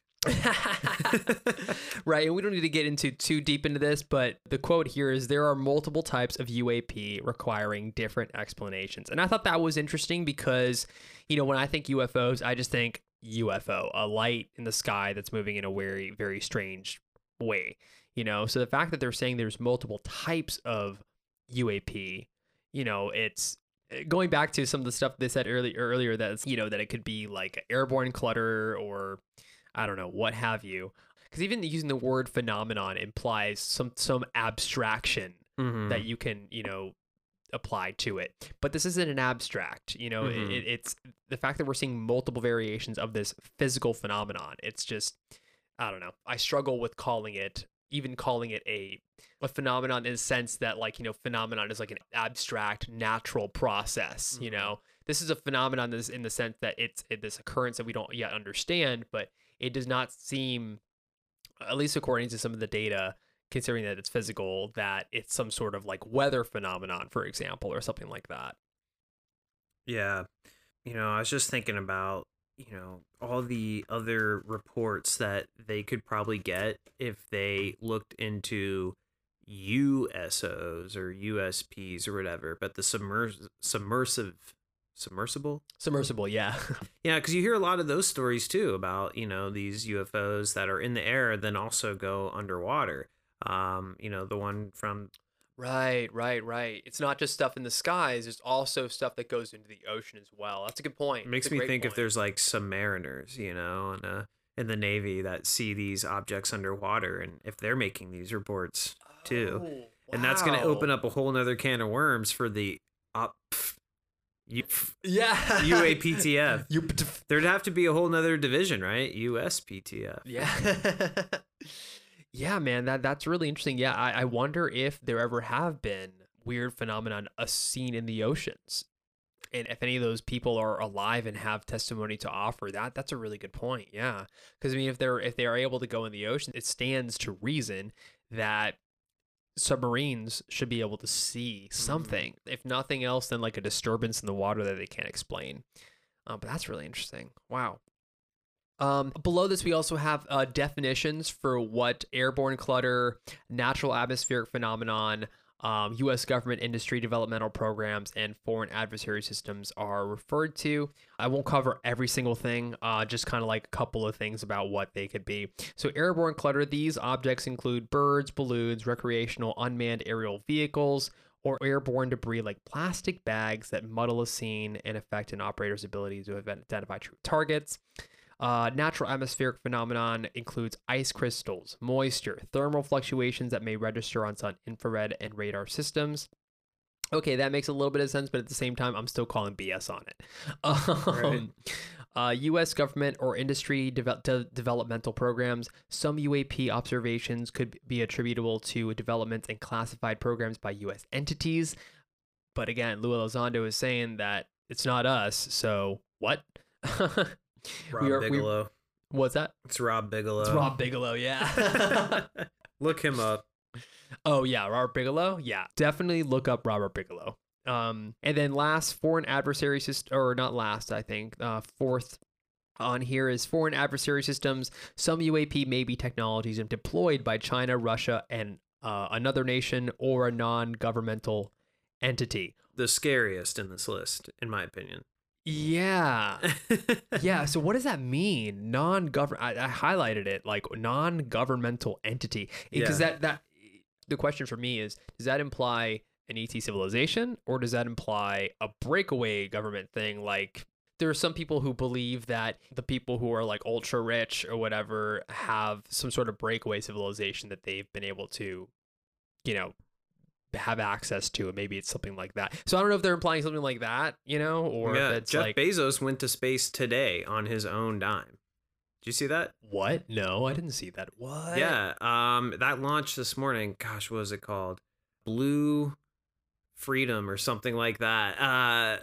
Blue Freedom? No, it's not. It's Blue something. Oh, okay. So it's not Blue Freedom, but I was gonna say how amazing it would be if it was Blue Freedom. Yeah, but of course, like Elon Musk, Jeff Bezos, and the guy from Virgin, Branson, can't remember his name now. They're all working on getting this commercial spaceflight stuff going. And today, from Texas, Bezos, his brother, a former astronaut, a female astronaut, and an 18-year-old kid whose dad bought him a ticket, flew up into space. Yeah, it's crazy. So, I mean, like, wow. Yeah, there's private entities out there that are making these, advancements in space flight. So I can see that being a part of it. And, especially since we have that stuff here. Oh, okay. Can imagine China and Russia having their own rich billionaires flying stuff around. And okay, so they're implying that this is like from some space-based companies or like private industry, in other words. Okay, yeah. That helps. That's how I took it. But like when I'm reading this list, I'm like, airborne clutter. Okay, keep your trash out of the air. People, throw away your plastic bags at an acceptable recycling location. Most Publix and Walmarts will do that. Natural atmospheric phenomenon. Okay, just, I don't know, like they said, ice crystals, ball lightning, which I'm still not convinced ball lightning is an actual natural phenomenon. You know what I'm talking about? So it is, but like it looks insane. Yeah, it looks like a UFO flying around. Yeah. I don't buy that, using that as a frequent explanation for UFOs, because ball lightning is a very rare phenomenon. But I feel like ball lightning as a phenomenon is more rare than UFO sightings. It's crazy rare. Like, especially because like if we have a person from the military saying that they've seen UFOs every single day for over a year, I would say that, yeah, ball lightning is probably more rare than UFO sightings. Right, exactly. But okay, trash, cool, or people's drones, whatever. Ball lightning or ice crystals, fine. U.S. or industry developed programs, if they're U.S., I mean, at least, it's good old America. I don't got to worry about it. And then the other bin, like we mentioned before, is probably aliens, right? Because they don't want to say aliens. So they're other. So we actually didn't read that one. So the other category that is described as, quote, although most of the UAP described in our data set probably remain unidentified due to limited data or challenges to collection, processing, or analysis, we may require additional scientific knowledge to successfully collect on, analyze, and characterize some of them. We would like to group such objects in this category pending scientific advances that allow us to better understand them. UAPTF intends to focus additional analysis on the small number of cases where a UAP appeared to display unusual flight characteristics or signature management. So, in other words, what they're saying is that the other category is that it's kind of like they're putting a pin in all those things because, like, we really don't know what's going on here. Yeah, and it's crazy when you take that with the report that they're saying most of the stuff's physical. So it's a physical craft that's been seen on, sensors and eyewitnesses. It's not a foreign entity. It's not atmospheric phenomenon. It's not private industry. So it's like that other box is pretty limited on what it could be, right? It's Right. like, what if it's not any of those things, what else is it? But the foreign adversary one is the one that freaks me out because out of all this list of the 5 categories, that's the one that I feel like, okay, would have the malicious intent. They're actually here to spy and they're trying to get some dirt on whatever our military's doing. All the other things, I'm like, okay, cool. I'm cool with that. Even the other category. Right. Oh, yeah. Honestly, I'm not afraid of ET civilizations. I'm afraid of humans. Yeah, exactly. and what humans can do, Because, Totally. I mean, look no further than the past 100 years, what humans have done in the past 100 years. I mean, come on. Yeah, right. What have ETs done? Oh, they've apparently talked to people, in Zimbabwe, apparently. Mutilated a lot of cows, apparently. Yeah, or that too, right? But I mean, they're not doing anything to me, so. And a lot of that cow mutilation is out in Skinwalker, right? Or is it all over? It is relatively all over, but yeah, there's a lot of it at Skinwalker, which, that's like, those are interdimensional demons. We know that. Yeah. You just avoid Skinwalker, everybody else is cool. Yeah, right. But actually, if anybody's interested in cattle mutilations, look no further than Linda Moulton Howell. She has a lot of, probably the most amount of investigating into this phenomenon. So she's got a lot. She's a good resource for that stuff specifically. But yeah, the thing that scares me the most is the idea that we have this technology and that we're hiding it, and other nations have this technology and that they're hiding it, and there's like some sort of secret Cold War going on. That's terrifying. But that this could be aliens is like, that's cool. That's like super awesome to me. Yeah, it's like I fantasize about it daily, that this just becomes an accepted mainstream idea. Right, and everything becomes Futurama at that point. Yeah, they can stop paying taxes and worrying about money. That's the hope, at least. Of course, it wouldn't go down that way. No. Honestly, I mentioned Futurama, but one thing I love about that show is just how wild it is, but yet how blasé everyone is to how wild it is. And it's in that sense, it feels like the most grounded depiction of the future you could possibly imagine. Yeah. Like the year 3000, there's like ET, different types of ET civilizations that we're just cool with and whatever. And there's and the whole planet is America apparently. It's just hilarious. But no one's really upset about ETs or whatever. Like they've got ET races are doing the news or whatever and stuff. It's just so that's pretty cool. I mean, I don't think I like the demon robot Santa Claus as much in that world, but maybe a little less commercialism, but I'll keep the cheer. I'll keep the cheer. Yeah. Hold the commercialism. All right, the next section, we're on page 6 now. Is titled UAP Threaten Flight Safety and Possibly National Security. I'm just going to read a quick little thing here. UAP pose a hazard to safety of flight and could pose a broader danger if some instances represent sophisticated collection against U.S. military activities by a foreign government or demonstrate a breakthrough aerospace technology by a potential adversary. I mean, duh. Yeah, and, a little further on, it says, we currently lack data to indicate any UAP are part of a foreign collection program. So it's like, this could be bad. We have no reason to believe it's happening. Again, with the contradictions. Yeah. Exactly. That's one of the actual categories. Oh, it could be, foreign adversary collections. We have no data to indicate that, but it could be, exactly. It's just like, and if it is, that could be bad, know? And that's kind of, I feel like they lean on that as the reason for doing this whole report and for taking it seriously. It's like, here's the main reason why you should care, because this could potentially be bad for our national security. However, we have no reason to believe that's the case at all, you know?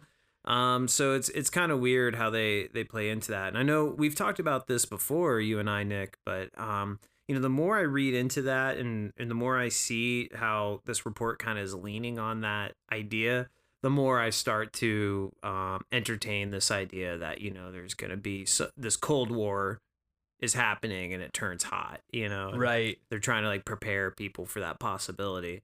And it's a scary thought. I hate to think of it like that, but you know, it, like I pointed out before, why is it a national security now and not back in the 50s? Right. Know? That's a good point. If the potential answer to that question is that now multiple nations have this kind of technology, then that could be an answer, you know? Yeah. Or even like the Stephen Greer stuff, that maybe this is all leading to a false flag UFO event, you know? And again, we're not saying that. That's something that's out there. But certainly the fact that they try to emphasize this element of it being a threat, you know, it could be that that's just the best way to get this information out there, you know, to get people to take it seriously. True. But there could also be multiple different dimensions of it. I mean, the truth is that we really don't know. It's really whatever they're giving us is still just scratching the surface, because we know they know more. Well, you know, Tom DeLonge says that we'll probably all be pretty thankful of the government after we get disclosure. And I think this is kind of going back to what he's saying. I think it's safe to say or assume that the government knows more about this phenomenon than what they're alluding to. But it's been kept secret for whatever reason, and now they're starting to realize it's okay to disclose, but they're doing it in baby steps. Right. So maybe part of that is saying, like, you know, hey, look, this could be a potential threat, so that's why we're being so hush-hush tiptoe about it. But under that same heading, you know, where they say, it's the one that says potential national security challenges, that same heading where they're saying we don't really have much data to indicate that these are foreign adversaries. Something I pointed out earlier is, you know, they say the fact that we keep seeing them at these military facilities is the reason why we're taking this with such concern. However, it ends this section by saying that these UAP have been detected by the U.S. government's most advanced sensor systems. So they're saying they're being detected by the most advanced sensor systems. However, our sensor systems aren't equipped to detect these UAPs, and that we need better AI in order to do this, and that the sensors could be spoofed or messed with. So it's kind of coming down to either way, it doesn't matter, because our sensors aren't good enough to detect them. They could be spoofed, and they're our most advanced systems anyway, so we couldn't currently make one that could detect them. So all in all, it kind of comes down to we don't know, and if they are a threat, they're not doing anything right now. So yeah, it's probably in the other box. Contradictions abound, man. I did like that they mentioned that, you know, that we need more advanced systems, because again, that definitely jives with the thing I was mentioning, you know, last episode, that this report has to do with getting better technology made in service of something, whether that service is, you know, creating our own UAP crafts, or if that service is, you know, trying to come up with better ways to observe these craft. But let's go ahead and move on to the next section. The explaining UAP will require analytic collection and resource investment. I'm not going to read a whole bunch of this stuff because it's kind of goes back to what you were just saying. Is like their intent is that hopefully we start to get a more organized system and way of collecting this data. Exactly. Yeah, they just put more specific terms in it. For example, like, you know, talking about how they want to employ artificial intelligence, machine learning algorithms to cluster and reorganize similarities and patterns in features of the data points, etc. and so forth. So yeah, so that's pretty much what's going on there. They're just talking about needing to have a better system, both on the bureaucratic side, like having a place to channel this information, as well as having better technology to sense these things, including artificial intelligence and stuff like that.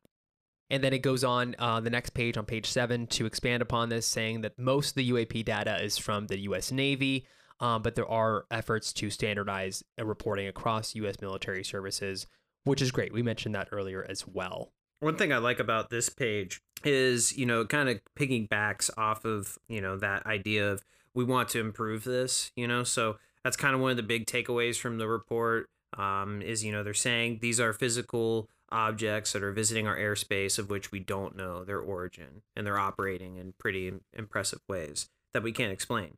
And that we're trying to figure out what these things are. Like, that's the next step is, here's where we're moving forward with this. But they mention how the Navy has a way of reporting this, the Air Force has a way of reporting it, and that they're going to start working in conjunction, or at least they have been receiving data from the Federal Aviation Administration. And that's like your average guy or girl sitting in the tower at the airport, helping get air traffic together.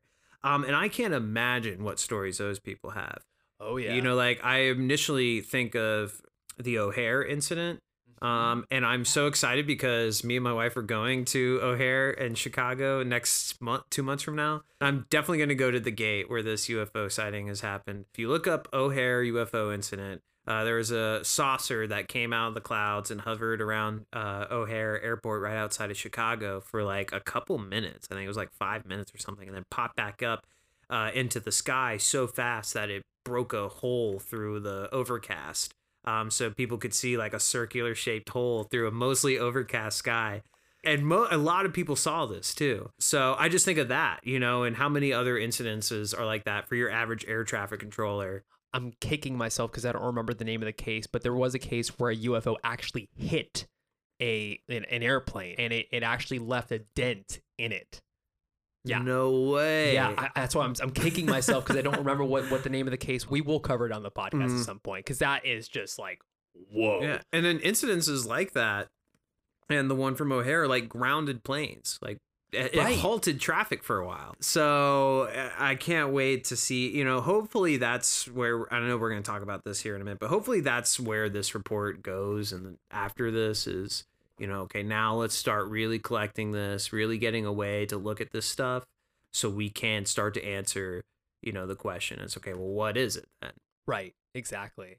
Yeah, and the note that I had here is that most of what this page does is it kind of explains why other agencies should be involved, and that's pretty much obvious. I mean, the more data, the better. Mm-hmm. Yeah, it goes back to like Lazar's story, where one of the things he was really frustrated about was the compartmentalization of information on UFO topics, and it's something that's been happening, forever, especially if you've looked into the other things like Project Blue Book and MJ12 and all that stuff. Or even the Manhattan Project. Exactly. And Paperclip. All the classified programs all have this compartmentalization aspect to them. So... And that's not good for science. You need collaboration. So hopefully that seems to happen more. At least it looks like it's going to, with the FFA and the USAF and the Navy. Of course, it's anyone's guess as to whether we'll ever, get confirmation of Bob Lazar's story. That's compartmentalization. It's not even like the government. It's like something outside of the government, but also within it, kind of thing. Like basically the intelligence agency. So yeah, you gotta wonder: are we ever gonna find out if that was true? Probably not in our lifetime. Yeah, the cool thing about him is you get little proofs to his story all the time. Like as years go on. More and more stuff comes out where you're like, oh, okay. Yeah, speaking of which, that's another thing in the Kurt Mungle interview with Jeremy Corbell is that he talks about how there's more information about Bob Lazar that's going to be coming out soon, which is definitely got me on the edge of my seat. I know we've been kind of jumping around here, but that reminded me of a video I saw recently where back in the 80s when Bob Lazar first was, coming out and talking about this stuff, and he was explaining how the flying saucer operates. And, he talks about these generators that are inside or whatever. But he says, part of the way this thing will fly is it will tip up on its side and fly on its side, which is exactly what we see in the video. Exactly. The guy's like, oh, it's rotating. So that was like another thing where I think he got a little bit of vindication. Could have been a total coincidence. But, hey, the fact that he explained pretty much what you see in the video years ago is... Exactly. Crazy. Yeah, and I highly recommend anybody who has not already checked it out, check out his autobiography, because it is amazing. His story is incredible, and I think he's legit for sure. Yeah. So the last bit on this page, it's titled Expand Collection, which just talks about how the UATPF is looking for novel ways to increase collection of UAP cluster areas. And I just highlighted this because it implies that there are areas where UAPs tend to cluster, which is interesting because obviously we know that Skinwalker Ranch is one of those places.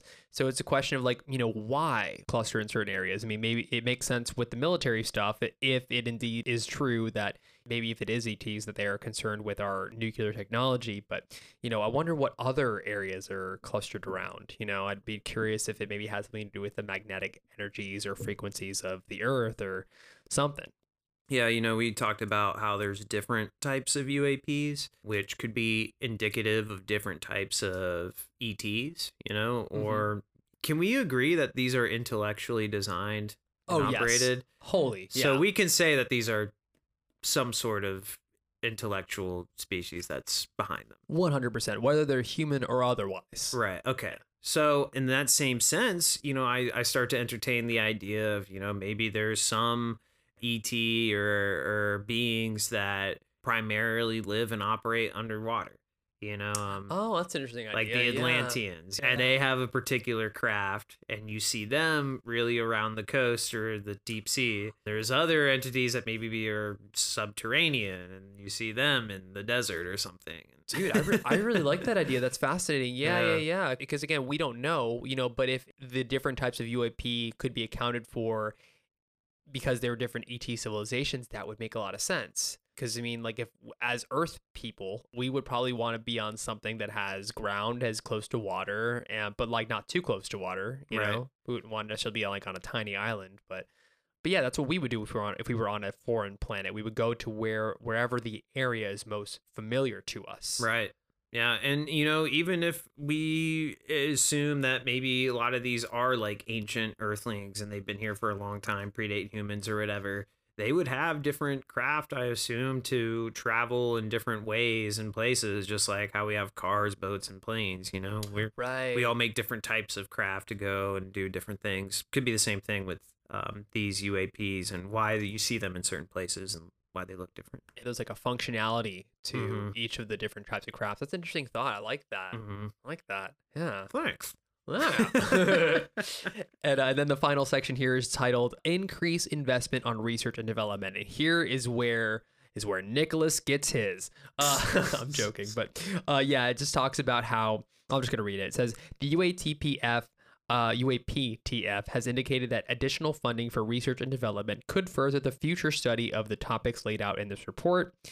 Such investments should be guided by a UAP collection strategy, UAP research and development tactical roadmap, and a UAP program plan. And the fact that all these titles that I just mentioned are capitalized, it seems like they're essentially laying out we've got this idea of how to do this ready to go. We just need the funding for it. So, it really does seem like the thing they're talking about in research and development is more likely than not talking about stuff that they can use to analyze and see UAPs and stuff like that.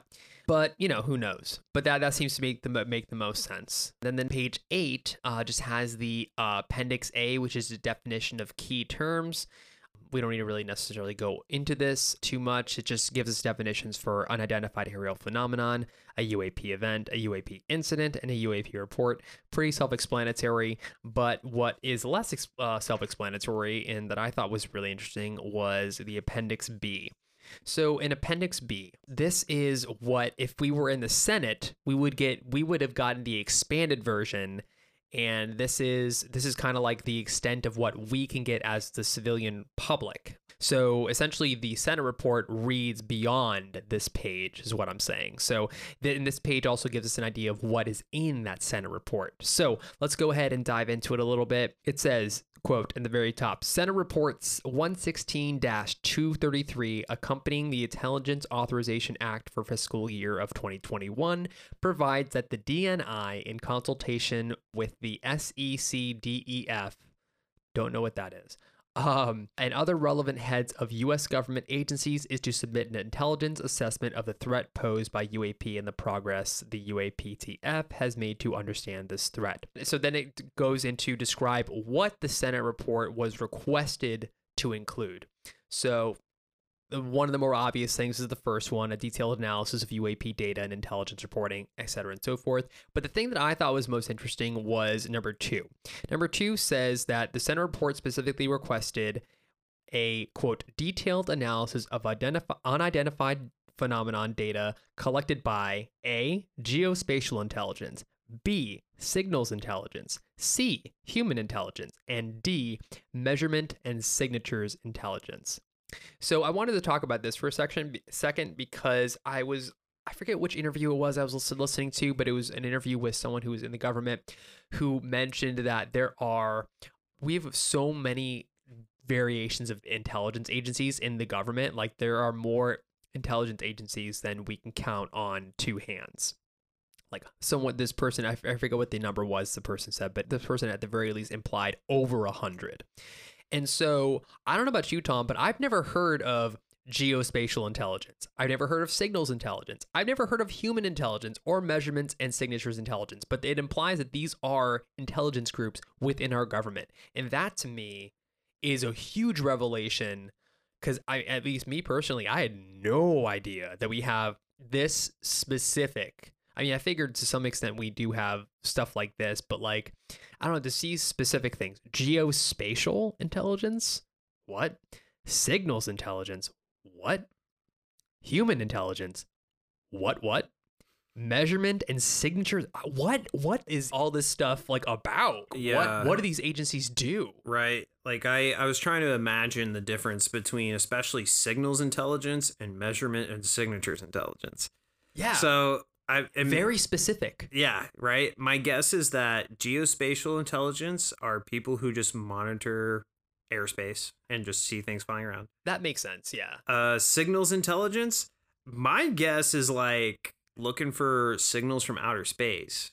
You hear sometimes about how NASA or this satellite or something will pick up radio waves from like a star system or something. Yeah. I wonder if that has anything to do with it. Human intelligence, I'm guessing just like human observation. That seems to me like it could be data collection on human beings in the here and now and stuff like that, which is scary, but go on, sorry. No, and then measurement and signature intelligence like that. I'm just like, I don't know. What are they measuring? Like, right. What signatures are you looking at? I don't.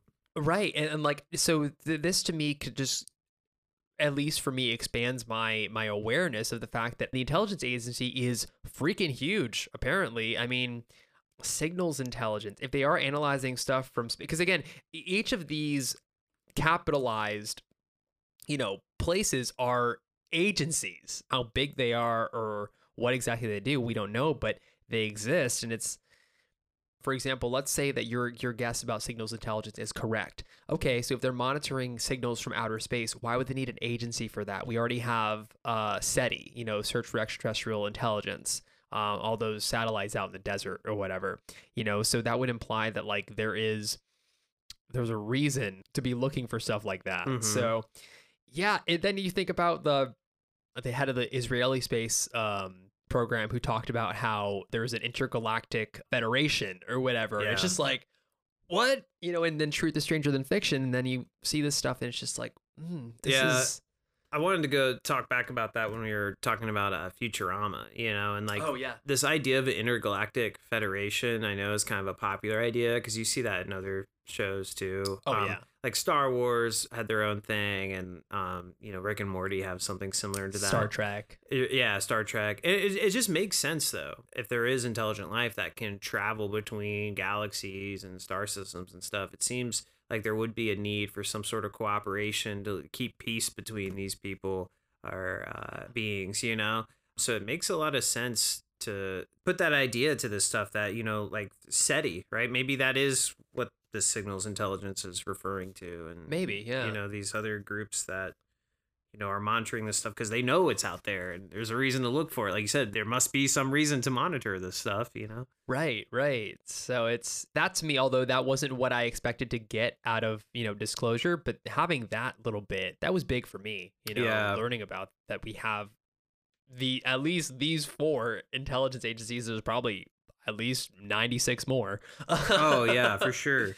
It's like so many intelligence agencies for such very specific things. Like it's just, I don't know. It's odd. Yeah. It's little off-putting. Right. Because like I said, I'm not afraid of ETs. I'm afraid of humans. Right. Yeah.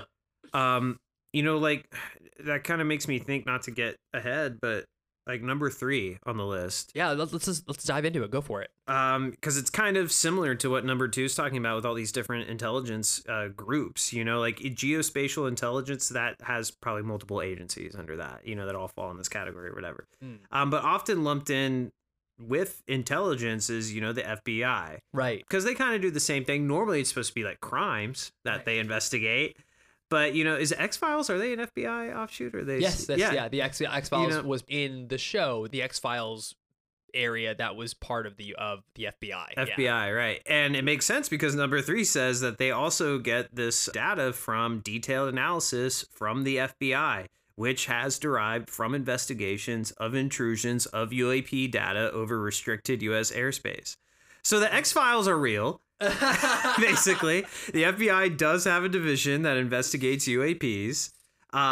So we have a whole nother set of reliable data, or at least we have this proof that the FBI does investigate this stuff, which I thought was pretty insane. Yet another agency that's involved in this. Oh, the plot thickens. Exactly, right? Meanwhile, we don't have data to suggest it's a foreign adversary. Right. But we have all these guys looking into it. Yeah. It's absolutely crazy. It seems like the Senate report is kind of similar to this one, just a little bit more detail. Yeah. But man, I can't imagine what sort of FBI reporting and different events they looked into, know. I think about all the episodes of X-Files and wonder how many of those were probably true. Dude, I'm rewatching it with Haley right now, and it's amazing because, especially if you've done like a lot of research into like Operation Paperclip and stuff like that, it's amazing how much that stuff is included. There's even like a couple of episodes that will deal with the parallel story to like a real thing, but it's based off of a real thing. Right. That happens a lot in that show, and it's when I put my conspiracy theory hat on, I start to think like, oh, is the X-Files a drip feed campaign, of some sort? And I don't know. Yeah. There's that saying like life imitates art. Sometimes I think it's like the other way around too, like going back to like the Galactic Federation or, the X-Files. I feel like that stuff exists in these, art forms like on TV and movies and comics and stuff because it is real. And, this truth has been leaked out in some way. And, now it's just become part of the ethos of this idea of, aliens and intergalactic travel and stuff that, of course, there's an intergalactic federation and, an X-Files group because that's actually happening. Right. I like what you said, though. It's less about how life imitates art and more like art imitates life. Right. Because actually, I have this personal belief that one of the functions of artists is to break people out of established points of view that they have become accustomed to. Mm-hmm. And there's probably people who have like legitimate theories on this. I'm just like, this is my little pet stoner theory or whatever you want to call it. But, if you look at huge periods of expansion of technology and of knowledge, you usually notice that it's also associated with a big art movement. The Enlightenment is the biggest example of this. This is where we have Leonardo da Vinci, but it's also where we have, the Gutenberg press, and how that expands and how, essentially it helps to create the world that we have today, or even like all the expanded technology we've had in our day. And like, think about like the expansion of like all this art and media that we've had in our culture has also been correlated with all this expansion in technology and stuff like that we have. So it seems to me that like art is what leads innovation more than anything else. It's just done in a very it's like art works with the subconscious. Yeah. And it's like by changing the subconscious, it allows for more freedom to be had in the conscious or what have you. Sorry, that was definitely a stoner explanation. No, I'm glad because what I really meant by not explaining it is just like, I don't know how to. So you did a lot better than I did. So thank you for that. I'm an expert in the stoner theories. I've had a lot of experience. Anyways, so then let's go ahead and check out these last couple of them, and then that'll kind of conclude our coverage of this report. So number 4, the Senate report specifically asked for a detailed description of an interagency process for ensuring timely data collection and centralized analysis of all UAP reporting for the federal government. So just basically what we mentioned earlier, how they want a detailed breakdown of how they're going to do this stuff in the future, how they're going to collect data, what technology they're going to use for it. What do they need? That kind of stuff. 5 is identification of an official accountable for the process described in paragraph 4. Okay, so they need a person. And it's also kind of going back to like what you said before about like how they kind of sounded like they already know how to do all this. They're just proposing like, hey, this is what we need, you know? Right. So in 3, they're like, or in 4, they're like, here's what we need. And in 5, here's how we do it. Right. And here's the person to take the lead.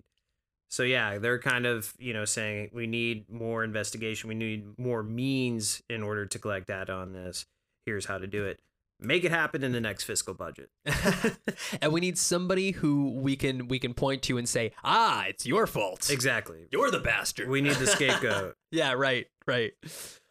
6 is identification of potential airspace and other threats posed by UAP to national security. Here's why you should care some more. Right. 7 is identification of any incidents or patterns that indicate a potential adversary have achieved breakthrough aerospace capabilities that could put the U.S. strategic or conventional forces at risk. That's the one I wish I could see. Yeah. Like, it sounds like there was something there. They didn't just spend some time saying like, hey, other guys might have it, moving on. It sounds like they had reason to stop here and actually identify that there are incidences that foreign adversaries do have this technology. If they made it a point to put it in their report. Well, specifically, they're asking like, we need to know if there's any incidents that show that this potential adversary has a breakthrough technology that could put us at risk. I see, yeah. So it says the Senate report requested that our report include this. That doesn't necessarily mean that it did, though. But it makes sense that they're asking for it, for sure, you know? And then the last thing is in recommendations regarding increased collection of data, enhanced research and development, additional funding, and other resources. And that's pretty much self-explanatory. So yeah. So that's it. That is the UFO report to Congress. Only 9 pages. Only 9 pages, but so much stuff. And I hope for you, the listener, you're listening to this, I hope you can kind of get a little bit more from this in terms of like seeing that there's a lot in here that you have to kind of go under the surface a little bit to start seeing, for example, some of the contradictions, to start seeing, kind of seeing this more in the context of what it is. And what it is this is just like the beginning. As Tom, as you mentioned earlier, this is just the beginning of getting into this topic and understanding what exactly is going on here. This is not the end all be all, but this is definitely a step in the right direction. For sure. Getting this information out there and allowing the topic to be taken seriously. Yeah. I remember when the report dropped, one of the main headlines I saw getting passed around was Senate report on UAPs says that their unidentified flying objects are real, but they can't rule out aliens or something like that. Like you were basically saying like we're not saying it is aliens, but we're not saying it's not. And that was a easy way for I think anybody who just reads headlines to kind of scroll past it and be like, oh, okay, so it's not aliens. But that's, like you said, you got to really look at the report and kind of add it all up to see the bigger picture, which is UAPs are real and they're physical and they're in our airspace and we can't explain them like scientifically. at least that's what we're saying. Right. Because again, like we've mentioned before, when you read in the document that, we have a lack of high quality information, but yet most of the document talks about all this advanced technology that we're using to verify that these UAPs exist and that they are there. And then you have the testimony from Christopher Mellon saying that he wasn't impressed by the Tic Tac or the other videos because he's seen better stuff. Right. Like, there's so much more here. This is like the birds and the bees talk that you have to give to your 8-year-old because you accidentally, let something slip. That's a great analogy. It's the birds and the bees talk. It's taking a hard subject and giving it to you in baby bite form. Right. People have been talking about soft disclosure for a while now and saying that we're in this age now of soft disclosure. It's going to happen, but it's going to come slow and soft so you can digest it. And I think that's what this is. I agree. Beginning of, hey, you're going to find out it's aliens here. We got to help, Gotta prepare. We gotta warm the oven first before we put the bread in. Yeah, you and I are ready. My extremely conservative Catholic Republican mother is not. She's not ready for the aliens yet. No. She needs the digestible bites first. She needs the Teddy Graham bites. And then, yeah. Your abuela that's always got her rosary on her wrist. Yeah, she can't handle this truth right now. You can't handle the truth. All right. Any other final thoughts on the subject? Well, I just hope that we get something like this yearly. You know, I hope it's not brushed under the rug. And I don't think it will be, because I think the UAP subject is becoming more popular and more mainstream. And I think that's only going to continue. So I just hope that, you know, the UAPTF does get these resources they're requesting, that our elected officials put some energy and money mainly into this, and hopefully we get some more concrete data and reporting. And some more reports. Yeah, I'm 100% there with you. Yeah. And again, if you were listening to this and you've not yet seen those Kurt Jaimungal interviews with Lou Elizondo, sorry. Louis Elizondo. Yo, it's me, Louis. Oh my God, that's great. But if you haven't listened to or watched those interviews yet, I highly recommend it, because one thing that they both emphasize is that this is just the beginning. There's more coming, and hey, the Alien Gazing Podcast is going to be here to analyze and help you see through it all. So with that being said, guys, that is our episode for tonight. If you'd like to follow either of us, you can follow me via @Sasha's_Over_Washington on Instagram. You can follow Tom at the.daily.180 on Instagram as well. And if you have a UFO or ET topic that you would like us to cover, send us an email. Let us know what you want us to talk about, and we'll check it out. Additionally, if you are in a shoegaze, dream pop, grunge gaze, or any kind of those type of bands, please feel free to reach out to us. Send us an email over at saucersoverwashington@gmail.com, and we'd love to feature your music on the podcast. Until then, guys, you all stay safe out there, stay spacey, and keep gazing. Bye.